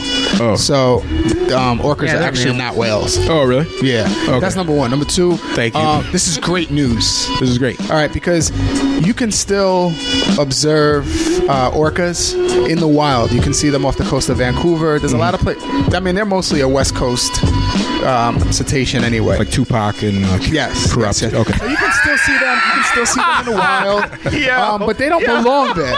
They don't belong there. That's not their habitat. That's not their environment. We know this. You know this. And I knew that this was happening anyway. A lot of places like SeaWorld, not Disney World, not Universal Studios, but places like SeaWorld, where most of their income is based on people's visitation and looking at animals and their behavior. The attendance is going down in places like this, especially aquatic animals and mammals and fish. So attendance is going down. So what SeaWorld was doing... Why is attendance going down? Because as people's consciousness grew about... yes, attendance. Circuses are not as attended as they used to be. Because people are... Zoos are not as learning attended. If you look at Disney's Animal Kingdom, the place where the people walk is much smaller than the places where the animals live. Okay. And it used to be the opposite. Really? Animals used to be in very small cages and people had all this area to walk around in. Okay. So all of these things, it's just a trend. This has been going on. If you look at places like SeaWorld, they built Escape from Pompeii, which is a water ride, to increase attendance. You've seen Jurassic Park. The new thing will bring attendance in. You know what I mean? They built the Stingray, another roller coaster. They built the Kraken, which is another roller coaster there. Okay. So they did these things because they saw the attendance going down, because people really weren't as entertained or were raising consciousness about going to see animals in captivity. You saw Blackfish, obviously, right? You saw yes. Okay, now I'm not a whale person. I was watching Blackfish with my fucking jaw on the floor, like, holy shit, you know? And then afterwards, I'm researching, because, you know, SeaWorld tried to come out several times and say, misrepresentation, all stuff, and they were totally just lying. Like, every single, you know, there's just too much evidence to say otherwise. The way they're treating these dolphins now is just, I mean, it's deplorable. But I guess there's the issue where they can't put them back in the wild. Not right away. So they just kind of, not right away. So they don't have to just hang on to them forever. They can eventually maybe get them back in the wild. Yeah, I mean, there's going to be an adaptive process. You know, there has to be a time where these animals are shipped, they're brought over to their natural habitat, which is whatever, the Pacific Northwest, and they're going to have to be monitored. They're going to have to be in and around. It may work, it may not, but they're no longer going to be in these tanks. Do you think that eventually we're going to just let everything go? Like, we have zoos still, we have circuses, like all these things. Do you think eventually we'll get to a point where this isn't normal and everyone's just kind of like, why are we still doing this? I mean, if you look at the trend of circuses, they have. It used to be, you know, the traveling menagerie and all those people that used to bring animals over, like Ringlings and Barnums. All those guys. All of that stuff has phased out. It's more about the acrobatics. It's more about the gymnasts and the clowns and the motorcycle guys in the cage. All of that stuff is increasing, and all of the animal stuff is what's dropping. Like, these trends are happening all throughout. You know what I'm saying? So yeah. Hopefully these types of things are going to be the reason why we don't have to see these animals all captured and trapped. We don't have to observe them like this. You can go to a museum and learn just as much about an animal that's been taxidermied for 150 years. Or go whale watching or something. Or go on a whale watch. That sounds way more fun. Them. And not see a whale. You can support the research. I saw a whale. Yo, I went whale watching and I saw a whale. Don't give up. It blew me away. I went whale watching and saw a sea lion. Your chances are better now because we're protecting them. That's true. And their populations are increasing. Okay. More in the ocean. Okay. No, it's cool. I had a conversation with Taina and I think Arigato about how this could even be tied to mass incarceration, because we've kind of gotten to a point in society where we're just kind of used to seeing everything in cages, and and when we stop making that normal and kind of finding all these justifications for it, we can break down these systems and say, okay, human beings, animals, we don't belong locked up in cages on display. Like, this is not right. And as a society, we have to move past that because it's not acceptable. Right. And I think it's cool that we're breaking it down. I wish it would start with the prison system, but all right, I'm cool with the orcas. Let's get them out. Gotta start somewhere. You know what I'm saying? And plus, the orcas are kind of black. They're black too. So, Yeah, they're black. Those trailblazing orcas. So let's get them out and build on it. You know, like I damn sure I'd never been to SeaWorld or something, but and I don't like the circus for the same reason. My mother used to always protest the circus. When I was a kid, I didn't really understand. We would do protests. We would stage protests at the museum and talk to the kids. I used to actually hide the kids, not hide them, but there was these storage facilities. Just listen. There were these storage facilities in the museum, and they were really, really dark. So we would take all of the kids in our group and put them all in there, like 15, 30 kids, and they would all stand in there and let them understand what it was like to be an animal traveling for X number of hours across from state to state. Okay. This is what they have to go through, and then they get released. Wow. And even when they do get released, they're not really getting released because they're now in a cage. They're being asked to perform certain acts with whips and sedatives, to keep their bodies relaxed, and they had to kind of like how they did humans, black people back in the day, right? Respond to certain acts and clicks and all of that. It sounds so oddly similar, like we got to stop normalizing this stuff. And you speak with your dollars again. Like if if you're against this in any way, maybe that aquarium you're going to shouldn't have that bottlenose dolphin like caged up like that. I went to I think Mystic Aquarium a couple years ago, and I remember thinking like they had one big ass dolphin. I think it was a bottlenose dolphin, and he just kept swimming back and forth along this really narrow like corridor, kind of like a river. And I went and I'm like, oh, that's cool. And then I did the whole trip, and then I come back and he's still just going back and forth. And I was like, wait, this is just how this guy spends his whole fucking life, just swimming up and down this one block, day in, day out, for hundreds and hundreds. Yeah. So next time I was going out to Connecticut, I'm like, I'm not gonna go back there. I don't want to, now that I know go a little on a more. whale watch. Yeah, I'd rather do that. It's go way on a more, whale watch. It's way more fun. So speak with your dollars and there's no need to keep that stuff going. Yeah. Last thing, the hundreds of years ago, say in like the 1800s, dolphins and whales would jump up out of the water. They would breach, and that was how hunters, whalers would identify them. That's how they would find them. That's how they would harpoon them. And it's actually very refreshing that the same characteristics that once got them killed are the same characteristics that are now saving them. Oh wow! You know what I mean? Because that's what people want to go out and see now. Cool. They want to see them jumping out and breaching and all of that, but not to harpoon them, but to shoot them with their camera. Just to see them. Okay. You know what I mean? So it's cool. Swift. Yeah. I don't know what it is. Every time I come here, I'm like the bearer of bad news or something. Yeah. All right. Your mic's off. I never picked up on that. You're talking about the SeaWorld stuff, right? Yeah. Okay.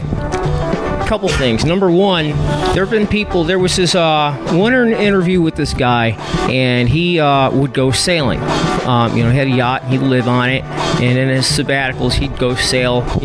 The oceans of the world. He said that after Fukushima, he was noticing, and other people were noticing, that there weren't as many schools of fish. Nuclear power plant meltdown, Japan. Then come to find out, the starfish are melting. Some of these, the seals and sea lions, they're coming up bald. The cubs have birth defects. And so the water is really messed up. The other thing, too, is that a lot of deep water fish, like with these sharks attacks and sightings, they're getting driven from the deeper waters because of the volcanic activity that's going on, and they always want to downplay it. One thing to always remember is that the Ring of Fire, number one, it's been really, really super active, and most of it we don't see because it's miles beneath the surface. But and on the other side, that type of stuff, it releases gases just like on land, and it's driving the fish up from the lower depths, and it's driving the sharks, especially the bull sharks, because they're the only shark that can swim in salt and fresh water. So if you hear somebody got bitten by a shark in a river down south, it was a bull shark. The other thing is, on one hand, it's cool to see the animals that you wouldn't get to see in sea life, and if you come away with it with a respect for them, as these are creatures, even if you feel bad about it, okay? I guess that's a good thing. Unfortunately, though, the trade-off for a lot of people is that they'd like to see them go free out in the wild. The thing about it is, and you touched on it, True, was that if you let all those animals in every SeaWorld, every aquarium, if you let them out into the wild ocean, they would be dead. They would die.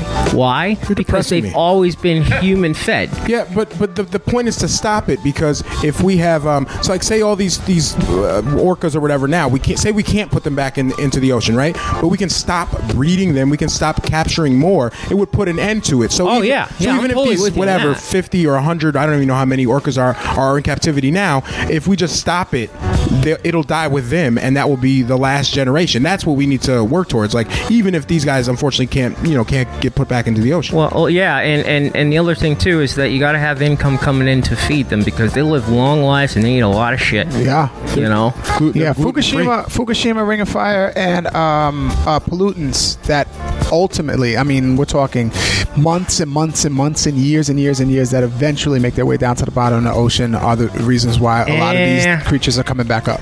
And not quite. You see, Fukushima. Wait, guys, can we talk about this another time? Oh yeah, because we got one more. We got one more topic. I'm done. No, we got a few more. We got a few more topics. All right. But next topic. Yeah, hang on, Swift. That was not a good transition. Yeah, no. Before we get into, we'll do. I'm so loud right now. We have 3 more topics, and I think we can actually cover them all. Mari, what's a fuckboy? That shit. I didn't want to say his name. Hold the mic. It kind of depends,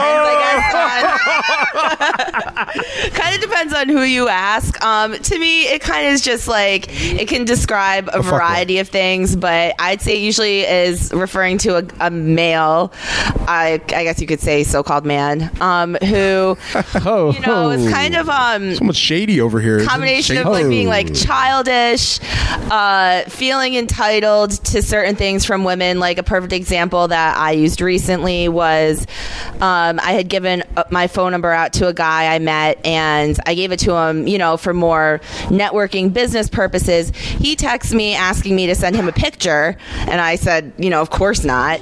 And he basically said, well, I was nice to you, so you should send me a picture. Thanks, bye. And it's just like, that's a perfect example. Just like that sense of entitlement, like you think that you deserve anything from me just from, blessing me with your presence.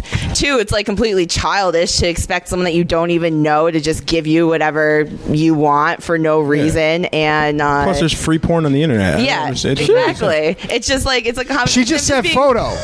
That was it. Well, there's free photos on the internet. Thank you. Clean it up.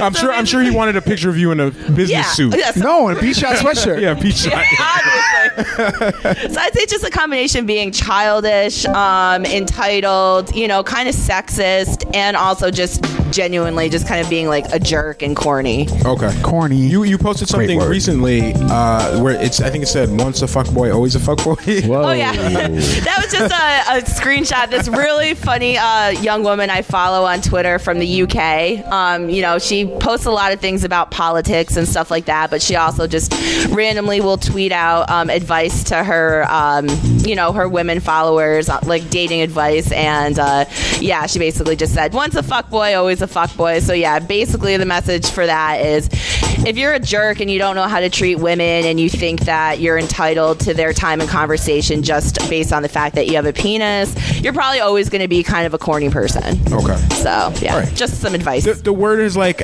it's really gotten more popular. I think the first person that actually said it was a male. Cameron, I think, said it in the Oh Boy song, and then it kind of just like, years later, kind of just took on a whole like mind of its own. And I had my little sister kind of explain it to me too, because there's like all these different definitions going around. Yeah. There's nuances. There's levels to this. There's levels to this fuckboy shit. It really is. Yeah. And one thing that she said too, it was similar to what you said, but she was also like, there was a guy who will just pretty much say and do anything just to get laid, and he doesn't care about what he leaves in that wake. Like if he destroys your world or like messes everything up, he'll like just put on all these fronts and everything just to get laid. And then afterwards, it's just like all the true, their true intentions and colors and everything come out, and that's like fuckboy behavior. And they'll like always like come back, like they'll leave and then like come back in your life and act like they got their shit together, and then like the cycle just continues. I'm pretty sure I've heard males using the term fuckboy to mean something totally different than that. That seems like a woman's perspective. This is a woman's assuming a man is.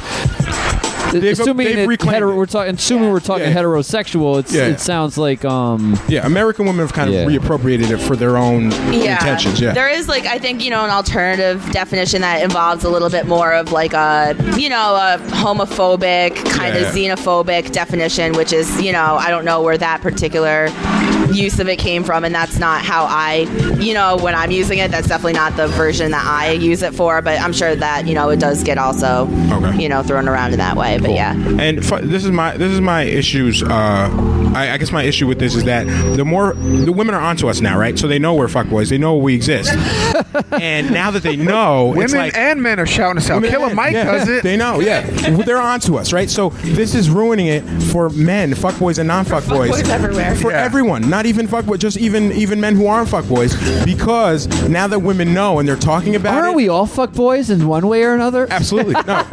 There's levels. There's levels to this. I think I'm like maybe a level 1, level 2 fuckboy, but like I don't want to get to level 10. But now that women are onto it, anytime you do anything or you approach a woman or you're nice, the next level, true? level up.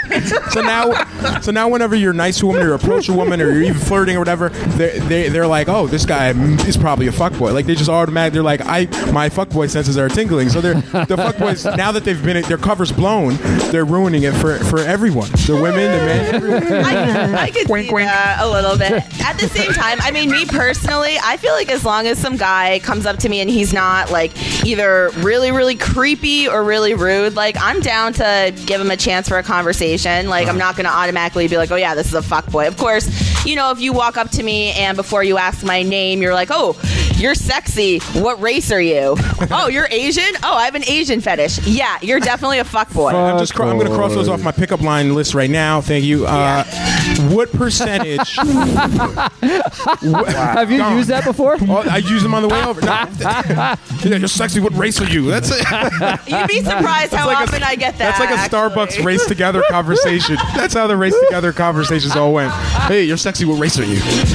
What percentage of men do you think are fuckboys? If you had to take an estimate that just of all men in the United States, what percentage are fuckboys? I got 99. Oh, in the United States? Yeah. Just keep it U.S. America. Because I don't know. I got 99 fuckboys, but I'm gonna go with I don't know. I'd say at least a good 70% probably. Whoa.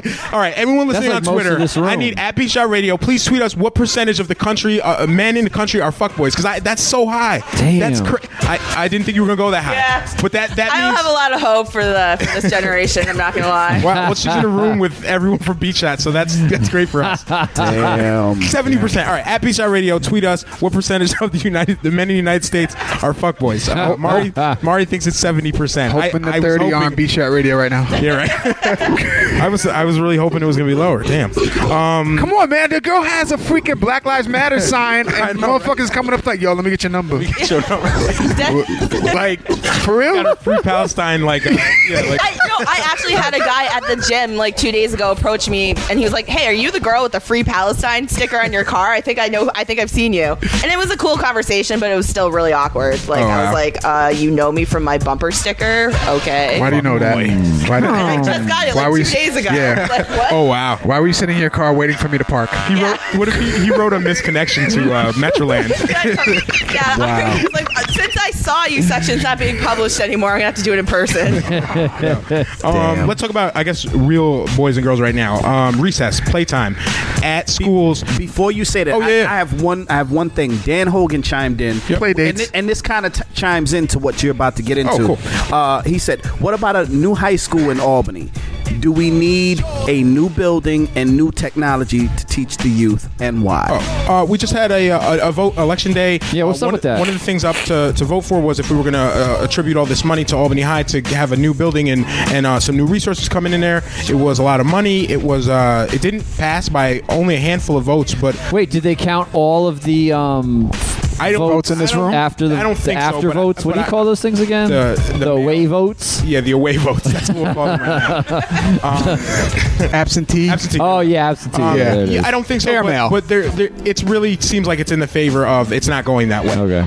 And there were 3 districts in Albany, specifically the wealthiest and the whitest districts, who overwhelmingly voted against this because their kids don't go to fucking Albany High, so they don't care. And and Albany High is not going to get the resources. And I'm sure it's really in depth and more nuanced than that. But I will say, I went to Albany High and it was really crowded. We had no resources. I spent many of the first few days, if not weeks, of classes I was in standing in the back waiting for desks or chairs. And it was really? Like, if you didn't get to class early, you would have to stand, or it was like crazy overcrowded. And they need those resources. And that's not the Albany High experience. That wasn't in 1990. Oh, okay. When I was there, I definitely remember, especially in the beginning of school, like you go to class and it's just like you get there and there's like 40 kids, like, and there's 6 standing in the back, like, oh, we're waiting for desks. The janitors will bring down desks, but it's like so crowded. And I think you were suffering from high melanin contentism. You think that's what it was? Yeah. No, it's definitely congested in there, and in the hallways. How about that? That had to be crazy tonight. Even just navigating through the hallways when it was just so packed. It was packed. I never really found it to be a bother. I never really. Nate, did you go to high school? When was this? I did go to. No, if we're talking to what? Right. Nate just stayed in his car. Like, I'm concerned about what you didn't experience. Well, this is 20 years ago, right? So in 1990, I didn't have like walking through the halls. I mean, you went I didn't feel like it was crowded. So it was really just That's true. I had an issue on school with Laura Ingalls. Nate was like Slenderman just sliding through there. Tell Melissa Gilbert I said hi. I think a lot of people just were like, no, we're not giving money to those fucking Albany city kids, and they ended up losing. I think they need the resources. Anyone who I has agree. family or just goes to Albany High knows they need resources there. And I would definitely say new facilities would fall under that jurisdiction. But to take it back to even younger kids, there are, when I was in elementary school, grade school, if you messed up in school, you couldn't play recess. You couldn't do recess. We have all this information, this wealth of information that says play is vital to a child's development, just like learning and social interaction. And if we know that certain things that we do in school are vital to a child's development, like say math, right, or reading comprehension, we wouldn't take that away from a child who was misbehaving. So why would we take away play when that's so vital to their development? And this is something that I never really thought about, because when I was in school, it was like, oh, if you misbehave, your recess is taken away, and you had to stand on the fence is what we had to do. I don't know. Right. Is that what, same shit? Yeah. Everyone does that? Okay. Yeah. So you would just have to watch. It was like a double torture, because you can't play, and then you have to watch your friends play. And if you have asshole friends like I did, they would just like mock you the whole time that they could play and you couldn't. And I never, as a kid, I'm not thinking, wow, they're really stunting my development right now. I should be interacting with my friends. So, well, isn't that how we punish people in this society? We take away something that they like, something that they need. No, they need that they like. No, well, but recess is always, even as a kid, you see recess as something that you like. You don't see it as something you need. But we need to see it as that, because if we're stunting the development of kids who misbehave, aren't we setting them up for a cycle of repeating that behavior in the first place? Because now we're stunting their growth, and now they're like doomed to repeat this over and over again. And that's how we get. I think this partly ties into the school to prison pipeline. And if you start kind of disciplining inappropriately and withholding things that kids need for their development, and it starts this cycle of, okay, now you've stunted his interaction, his social interaction. Right. Now he really doesn't know how to interact with kids, because he's always on the fucking fence for recess when he should be playing freeze tag. Shout out to the free school. Freeze tag is they awesome. talk out their problems. Shout out to the little ones. Free school just had a gala on the 9th. I wasn't able to make it. I really wanted to go, but apparently they raised a bunch of money. Everybody looked really fancy. But that's how they address issues. They don't separate. They don't. They sit them down, and they have a council. They work it out. They talk it out. Yeah, that's great. I'm going to tweet out their info. But yeah, I love the free school. And I think sometimes we just have to step back and look at education and the way we've kind of gotten accustomed to it and just switch it up, because I never would have thought about how taking someone's playtime away could really be fucking them up in the long run. And it's totally normal. Like to me, it was normal. It was like, oh, I fucked up today. I guess I won't play. So right. I mean, I spent mad time in the hallway. Mad time in the hallway. Get in the hallway. Go in the hallway. Go in the hallway every day. Yeah. What do you guys think they should do instead? Like, if you have somebody who's having behavioral issues in school, and if we can't take away playtime or math or anything else that's vital to their development, what are some other things we should do? I just feel like discussion, socializing, talking it out. I mean, you can't put your hands on anybody, but isolation and not addressing it is basically what they're doing. By putting somebody out, you're not addressing what the issue is. And when recess is gone, by the way, by middle school or whenever the fuck recess ends, high school, you don't even have that thing to take away anymore. And it's like, what do kids look forward to in high school? Lunch? What if they just were like, you can't eat today, Ted. You were an asshole in class. Like, but that's vital to their development too. So we need to find, there's other ways to do it. And just isolating them and saying, you can't have this vital part of your childhood is really shitty. Not everybody's going to grow up to be Thoreau. Right. Dudley just chimed in. Shout out to Dudley.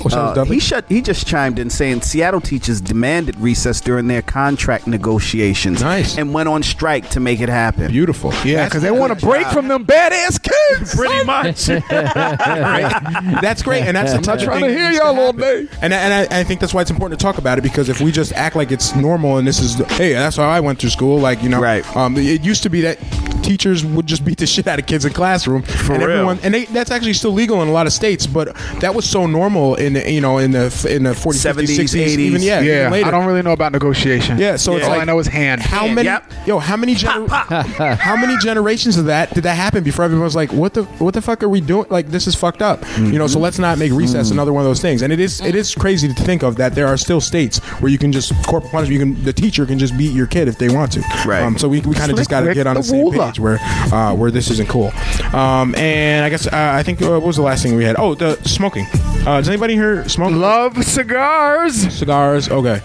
Not me. I smoke a doobie here and there. Which doobie you be? JB's high right now. I wish. I know Mari smokes like a chimney. So yo, I moved Mari's bag, and I fell on the floor. I got mad zooted. Zooted. I haven't heard that word in a minute. He got mad zooted. I'm high by association. Mari, you just confess, like, if you get pulled over, you're like, there's a problem, officer. You don't even... Yeah, hope the cops ain't listening. Well, no, I mean, it's my Facebook name is, Mari Kush Matsuo. Hey. And one of the first times I was on an activism discussion panel for an anti-war group out here, I get the program, and they had actually listed my name as Mari Kush Matsuo because they were a little older and they didn't really get Japanese. that it was like a Facebook kind of joke. You could have just told them, oh no, Kush, like the country. Kush. They had no idea. Like I was laughing, and they're like, "What?" I'm like, "Where did you get this?" They're like, "Isn't this your middle name?" What not go there. Yo, what you know about that Messiah ATG? Yeah, I know about that. I've heard that. So Hotep N-word. All right. Yo, make sure you play Kush by Dr. Dre. Oh, yes. Focus. January 1st, starting January 1st in Albany. If you live in Albany public housing, you're no longer allowed to smoke inside your residence, okay? So even if you're in your apartment, the privacy of your own home, you just can't smoke in the building. And this kind of caused a little rift. Some people were saying they supported it. In fact, some people who are local activists, I know Dorsey Appliers. I always mess up her last name, but she's one of the councilwomen. She was in favor of it. She said, listen, you already can't smoke in public parks. That should be extended to public housing. Personally, I think it's another unnecessary restriction to put on these people. And my mother lived in Yarborough public housing before she passed, and I know some people were OD with it. Like, they would smoke and blow smoke in the hallway and just be discourteous smokers. I'm not in favor of that, but there's a way to smoke without it impacting other people. And I think How, Sway? How, Sway? You ain't got the answer, Sway. College kids on dorms right now are smoking like crazy right up the street at Sage and St. Rose or whatever, and they're not having the smoke linger in their house. They're doing it in a way that's like courteous. You saint them? Yeah, because they're not allowed to. So maybe we should make it a law that they're not allowed to, and then they'll smoke courteously. No, I think what they should just say, like, you can, if somebody's smoking cigarettes or whatever, and they're doing it in a fucked up way, and they're blowing smoke in the hallways in kids' faces, like, obviously that's an issue. But I don't think saying that, like, just demonizing it and saying now you're not allowed to do it, and now you're forcing people who are already impoverished because they're living in public housing. Now they have to choose: am I going to use this nicotine fix or whatever this is that I'm? Largely, a lot of these people are even self-medicating, whether they're just smoking Newports or bud. It's like you're going to take away something else from them, put another restriction on them because they're poor. It's like the poverty tax. Oh, you're too poor to have your, to afford your own like nice condo or whatever. So now you got to go stand outside and smoke, but 30 feet away from your own building. You can't. If you're elderly and you smoke, too fucking bad. You figure something out. Like in my mind, it's like these restrictions are getting a little crazier, and it seems more like a punishment for being poor than to actually protect anybody. Well, I'll say that I am super happy that people are not allowed to smoke in restaurants and bars. I'll say that straight up. Public space, your own room. Yep. Super happy that I can walk around in malls and such and not have to smell and breathe in cigarette smoke. Just because all those people are in their homes smoking. So I don't really know how to feel about the whole in your own home. Just because it's a public housing or whatever. I don't know how to feel about that. I mean, I guess I have mixed feelings, so I won't talk about it anymore. What about renters? Say you don't own a home. Say you just rent. And sometimes I will say I will tell you this personally. I rent out my upstairs apartment, and I tell them no smoking. No smoking allowed. No smoking. No smoking in my place. That's the rule. I think if you have that rule there first, like set up, it's that's your right because you own the place. I actually change it depending on who's applying. It's like I'm totally kidding. I'm totally kidding. No, that's the rule because I don't want the smoke coming through and then I have to breathe it downstairs. You know what I mean? It's like, but I think the issue with these people is one, they're all already living there and they're just sold. Yeah, January 1st, you can no longer smoke. Yeah, but also this isn't a regular tenant. This is public. These are the taxpayer funded, buildings and stuff, and so it's not like it's not like a landlord type situation. It's a little different, but I don't know. I don't blame. I don't love it, but I don't blame them. I don't blame the smoker. I blame the tobacco industry. Maybe we should address this on a bigger level. Yeah, exactly. Let me tell you something. My aunt, my uncle, and my grandfather all died of lung cancer. And my grandfather's mother, my great-grandmother, was property of the Winston-Salem family. Holy shit. What? Shit. I am not a fan of tobacco. Holy shit. Jeez. Or the industry. Wait, can you repeat that last part again? Your great-grandmother. Yeah, my great-grandmother was property of the Winston-Salem company. Holy shit. I just want to end the show. I don't even know what to say. Like, that's, and I know this. Yeah, that's crazy. Yeah.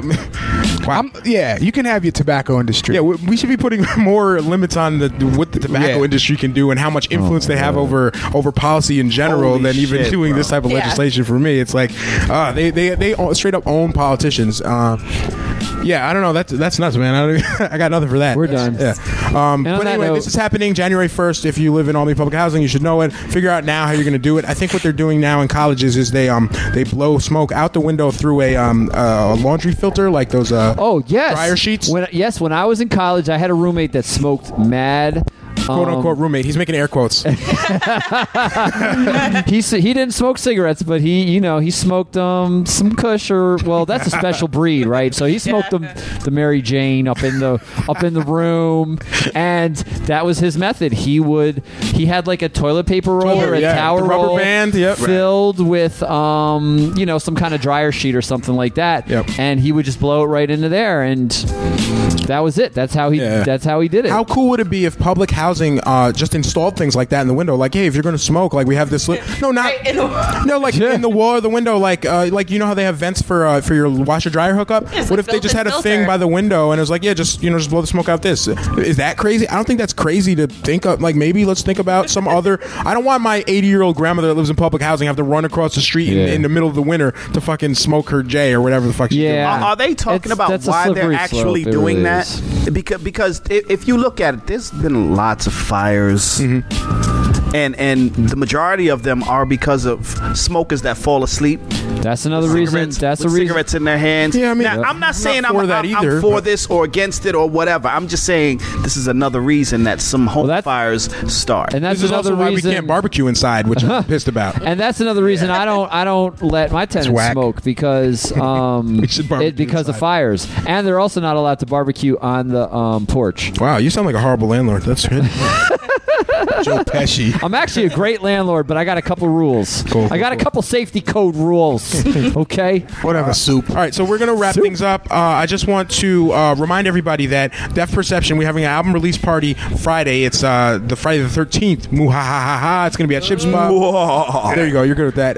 It's Masai, JB, Knowledge, True Master, DJ Jason, the Great. We're going to have special guests. Sev Static, Amani is performing. So definitely come out, support that. You can buy tickets online at beatshopmusic.com/Def Perception or just go to beatshopmusic.com. We hope to see you guys there. Can we give shout-outs before we go? Yeah, let's do shout-outs. Shout out to my little brother, Jody Gomez, on the check-in. He just checked in. Mr. JB. Yes.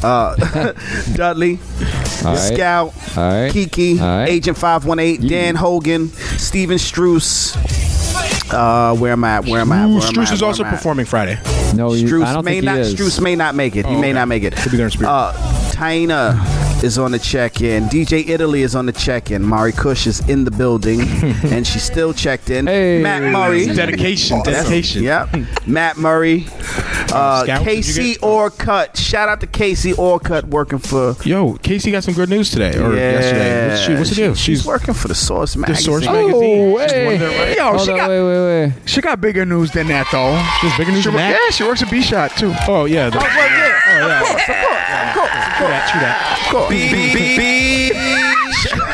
Shout out to the Chef Dad 2000.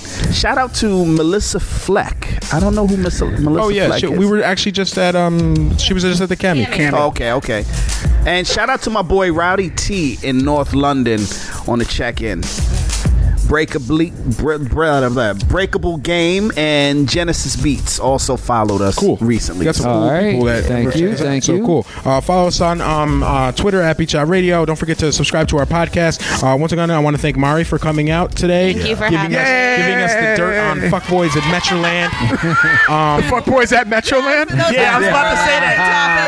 Hashtag fuckboys at Metroland. Did anybody tweet us how many? Somebody should tweet what that. percentage of fuckboys there are? I don't know. Someone said 80 to 90%. 80 to 90%. Wow. This is crazy. Wow. I feel sorry for all you know what I think it is? I think fuckboys are overrepresented because they're the ones that are approaching women so like aggressively. So women are just like, wow, everyone's a fuckboy. But it's just that the non-fuckboys are just not staring at you and coming up to you in bars every 5 minutes. So also true, probably. Yes. All right, good. So let's get that number lower. That means the non-fuckboys got to step it up though to kind of like balance it out. We'll call out your fuckboy. They're too busy emptying garbage and working for the sanitation department. Right? we got to call out our fuckboy friends when it's happening. Be like, yo, man. Stop being a fuckboy. Stop fucking around being a fuckboy. Don't let friends be fuckboys. Don't let. Did you just ask her race? Did you just call somebody out in this room? I like the way you said that. Who are you looking at, yo? All right. Thank you, Mari. This is Masai signing off. JB, and I'm out. Def Perception is out. Cop it. Get the pre-sales. Get a t-shirt. Buy your mother one. Buy your child one. I got small, which I wear. And yeah, I'm out. BeatShopMusic.com. Stop lying. Why the fuck you? You don't wear no small. Yeah, you were extra small. Swifty, say goodbye. Swifty's gonna take us out. That was Swifty. We out of here. Done, right? Yeah, keep it locked. Swift, actually, you're gonna spin though. Swift, you're gonna spin though. Yo, True Master here. Save the whales. Everybody at Beat Shot Radio, thanks for having me up here. No doubt. You're gonna take us out, right? You're gonna play a few joints and keep it going for. Oh yeah. Play that. All right, cool. So keep it locked. It's only a beat. Okay. All right, cool. Whatever. We'll make it work. That's all right though. You wait. I'll play something good. I'm gonna cut this all off the podcast. All right. Good night. Peace, y'all. Good night, everybody. Good night. Peace, y'all.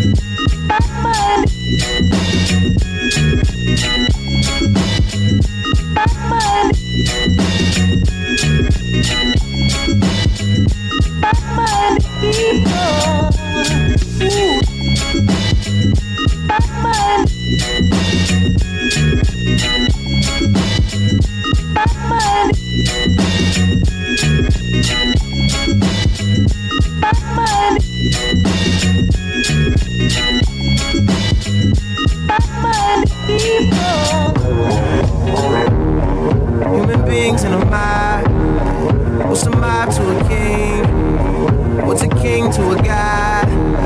What's a god to a non-believer who don't believe in anything? Will he make it out alive? Alright. No church in a while. Tears on the mausoleum floor. Blood stains the Coliseum doors. Lies on the lips of a priest. Thanksgiving disguised as a feast. Rolling in the Rolls Royce Caniche. Only the doctors got this, I'm hiding from police. Cocaine seats, all white like I got the whole thing bleached. Drug dealer chic. I'm wondering if a thug's prayers reach. It's pious, for God loves pious. Socrates asks who's biased, who y'all seek? Off Plato, screech. I'm out here balling, I know you hear my sneaks. Jesus was a carpenter, Yeezy, laid beats. Overflow, the Holy Ghost, get the hell about your seats. Preach. Human beings in a mob. What's a mob to a king? What's a king to a god? What's a god to a non-believer who don't believe in anything?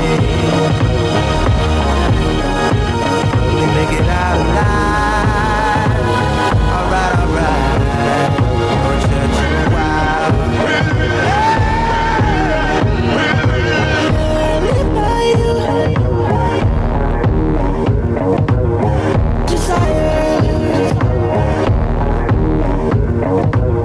I stay by you.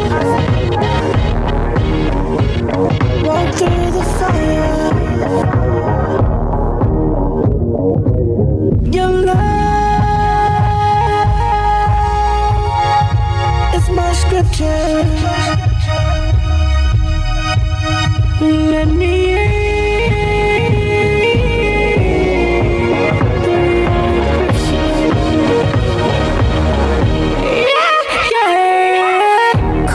black skin made a stripe like a zebra. I call that jungle fever.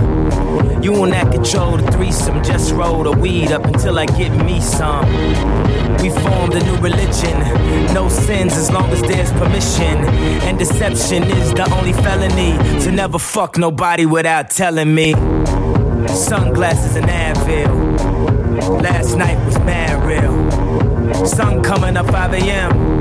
I wonder if they got cabs still. Thinking about the girl in all leopard who was rubbing the wood like Kiki Shepard. 2 tattoos, 1 red, no apologies. The other said love is cursed by monogamy. That's something that the pastor don't preach. That's something that a teacher can't teach. When we die, the money we can't keep, but we probably spend it all cause the pain ain't cheap. Preach. Human beings in a mob. What's a mob to a king? What's a king to a god? What's a god to a non-believer who don't believe in anything?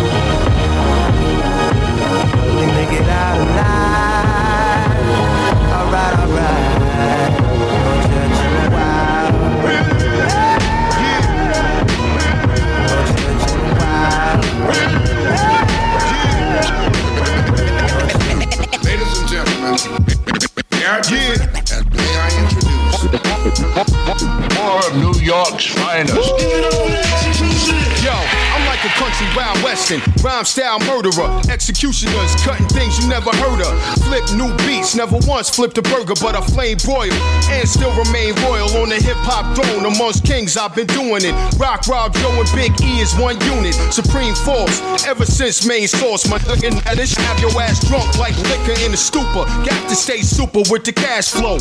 Never bashful, here's what you asked for. The best DJs in the world today, cutting up Rock the Bells, LL Cool J, and many more. Robert Swift, Annie Raw, Rock Raider, #1 chop innovator. Total Eclipse, man, you know that he flips as he diminished her. Wreck it like my man Joe Sinister. I'ma lay back and watch him bless the track for the hip hop world, cause these brothers don't slack. They always coming with the up to par. You could call Executioners the best by far. Know what I'm saying? Yeah. Yeah, know what I'm saying? Straight, yeah. Yo, I'll take you back to the caveman era. Survival and how to live, always I get better. I'm too deep to peak, rocks against the sleep. I'm like a 4-star general, out in the street. Keep my business low, represent cash flow. Bustin' loose like Chuck Brown to get that dough. Most of y'all could tell I come from the ghetto. 8 blocks from Flushing Meadow, where my family settled. Got Chinese, Korean, Asian. Used to link up with Nas, recording top choice of female persuasion. Bustin' off in the park, that was in the dark. I'm real, not fake, so please don't pretend to part. I'm letting it start, the glamour, the bucks. Gotta get mine, cause P got stamina and guts. Plus the fat beat, plus the rhymes, plus the cuts. Yeah. Executioners rocking the track, coming through with the hefty scratch. The cuts galore, more than you bargain for. All over the world, tri-state, every fight. No need to adjust your system. This song on the Jack Herrer cause it hits strong. Fist pump, rebel on the set, make your bitch jump. Doubt me, get in line cause the list long. Scandalous type Nick song. Mellow in your face like the Knicks on. Dick long, gripped in the pits with my wits on. Low quick, short wick on a lip bomb. Better strong, any record inspector on. I transform to a beast, call me Predacon. Upper echelon, Deco rep till he dead and gone. Was an ex-con, now I get my checks on. Now a nigga's alright like I'm never wrong. Headstrong, stepping through a present day Lebanon. Light Marvin, I get it on. Rebel gon' set it off, then I jet set where the weather's warm. Florida, something. Listen, I'm a visionary, killing this. I'm still in this. Hang with a gang that's feeling this, building this. Run the ground up, turn the sound up. Lounge around, let the beat pound like a Dillinger the handgun. Can't come close, I'm a phantom. Your brand ain't a movement and your jam ain't an anthem. Tantrum, crying bitch, a battle in your dying wish. I'm a genie that'll rant that shit. I insist, fly shit. Shrunken low sweater, yeah, we tight hit. Tight kicks, flow holy water like Christ spit. Ice pick, spin that motherfucker like a nightstick. Prisoners, tie sun up, that I am my shit. Listeners, take a deep breath, I mean a PSS. Mid issue 1, you to repress. We fresh, your funny style, you should redress. Speak less, what's a brave heart with the weak chest? Right? Yo. I'm not gon' blow, he's down for the count. I'm not gon' blow, he's down for the count. I'm not gon' blow, he's down for the count. Dig this. I spit bomb, kill him softly with this song. Click strong, this ain't nothing like a chick song. Big John, in the shower with a big blonde. Switch on the pile, little sour in the big bomb. I'm big homes, I ain't living till you live long. Big bones, honey, trying to keep me in the friend zone. I touch down, try and put it in a end zone. Pimp bone, and I dip on her like I'm Jim Jones. Yes, y'all, heard the rest, who the best, y'all? You slept, dog, I'm a threat, what you rep, dog? Respect, dog, here's a bone, go and fetch, dog. Mr. Mep, y'all, my favorite letter is F, y'all. As I continue where we left off, next off the list, another hater is checked off. Get lost, you trick, check boss, or bets off. More music and less talk, I'm talking about. Give him my dope, you already know, man. Be shy.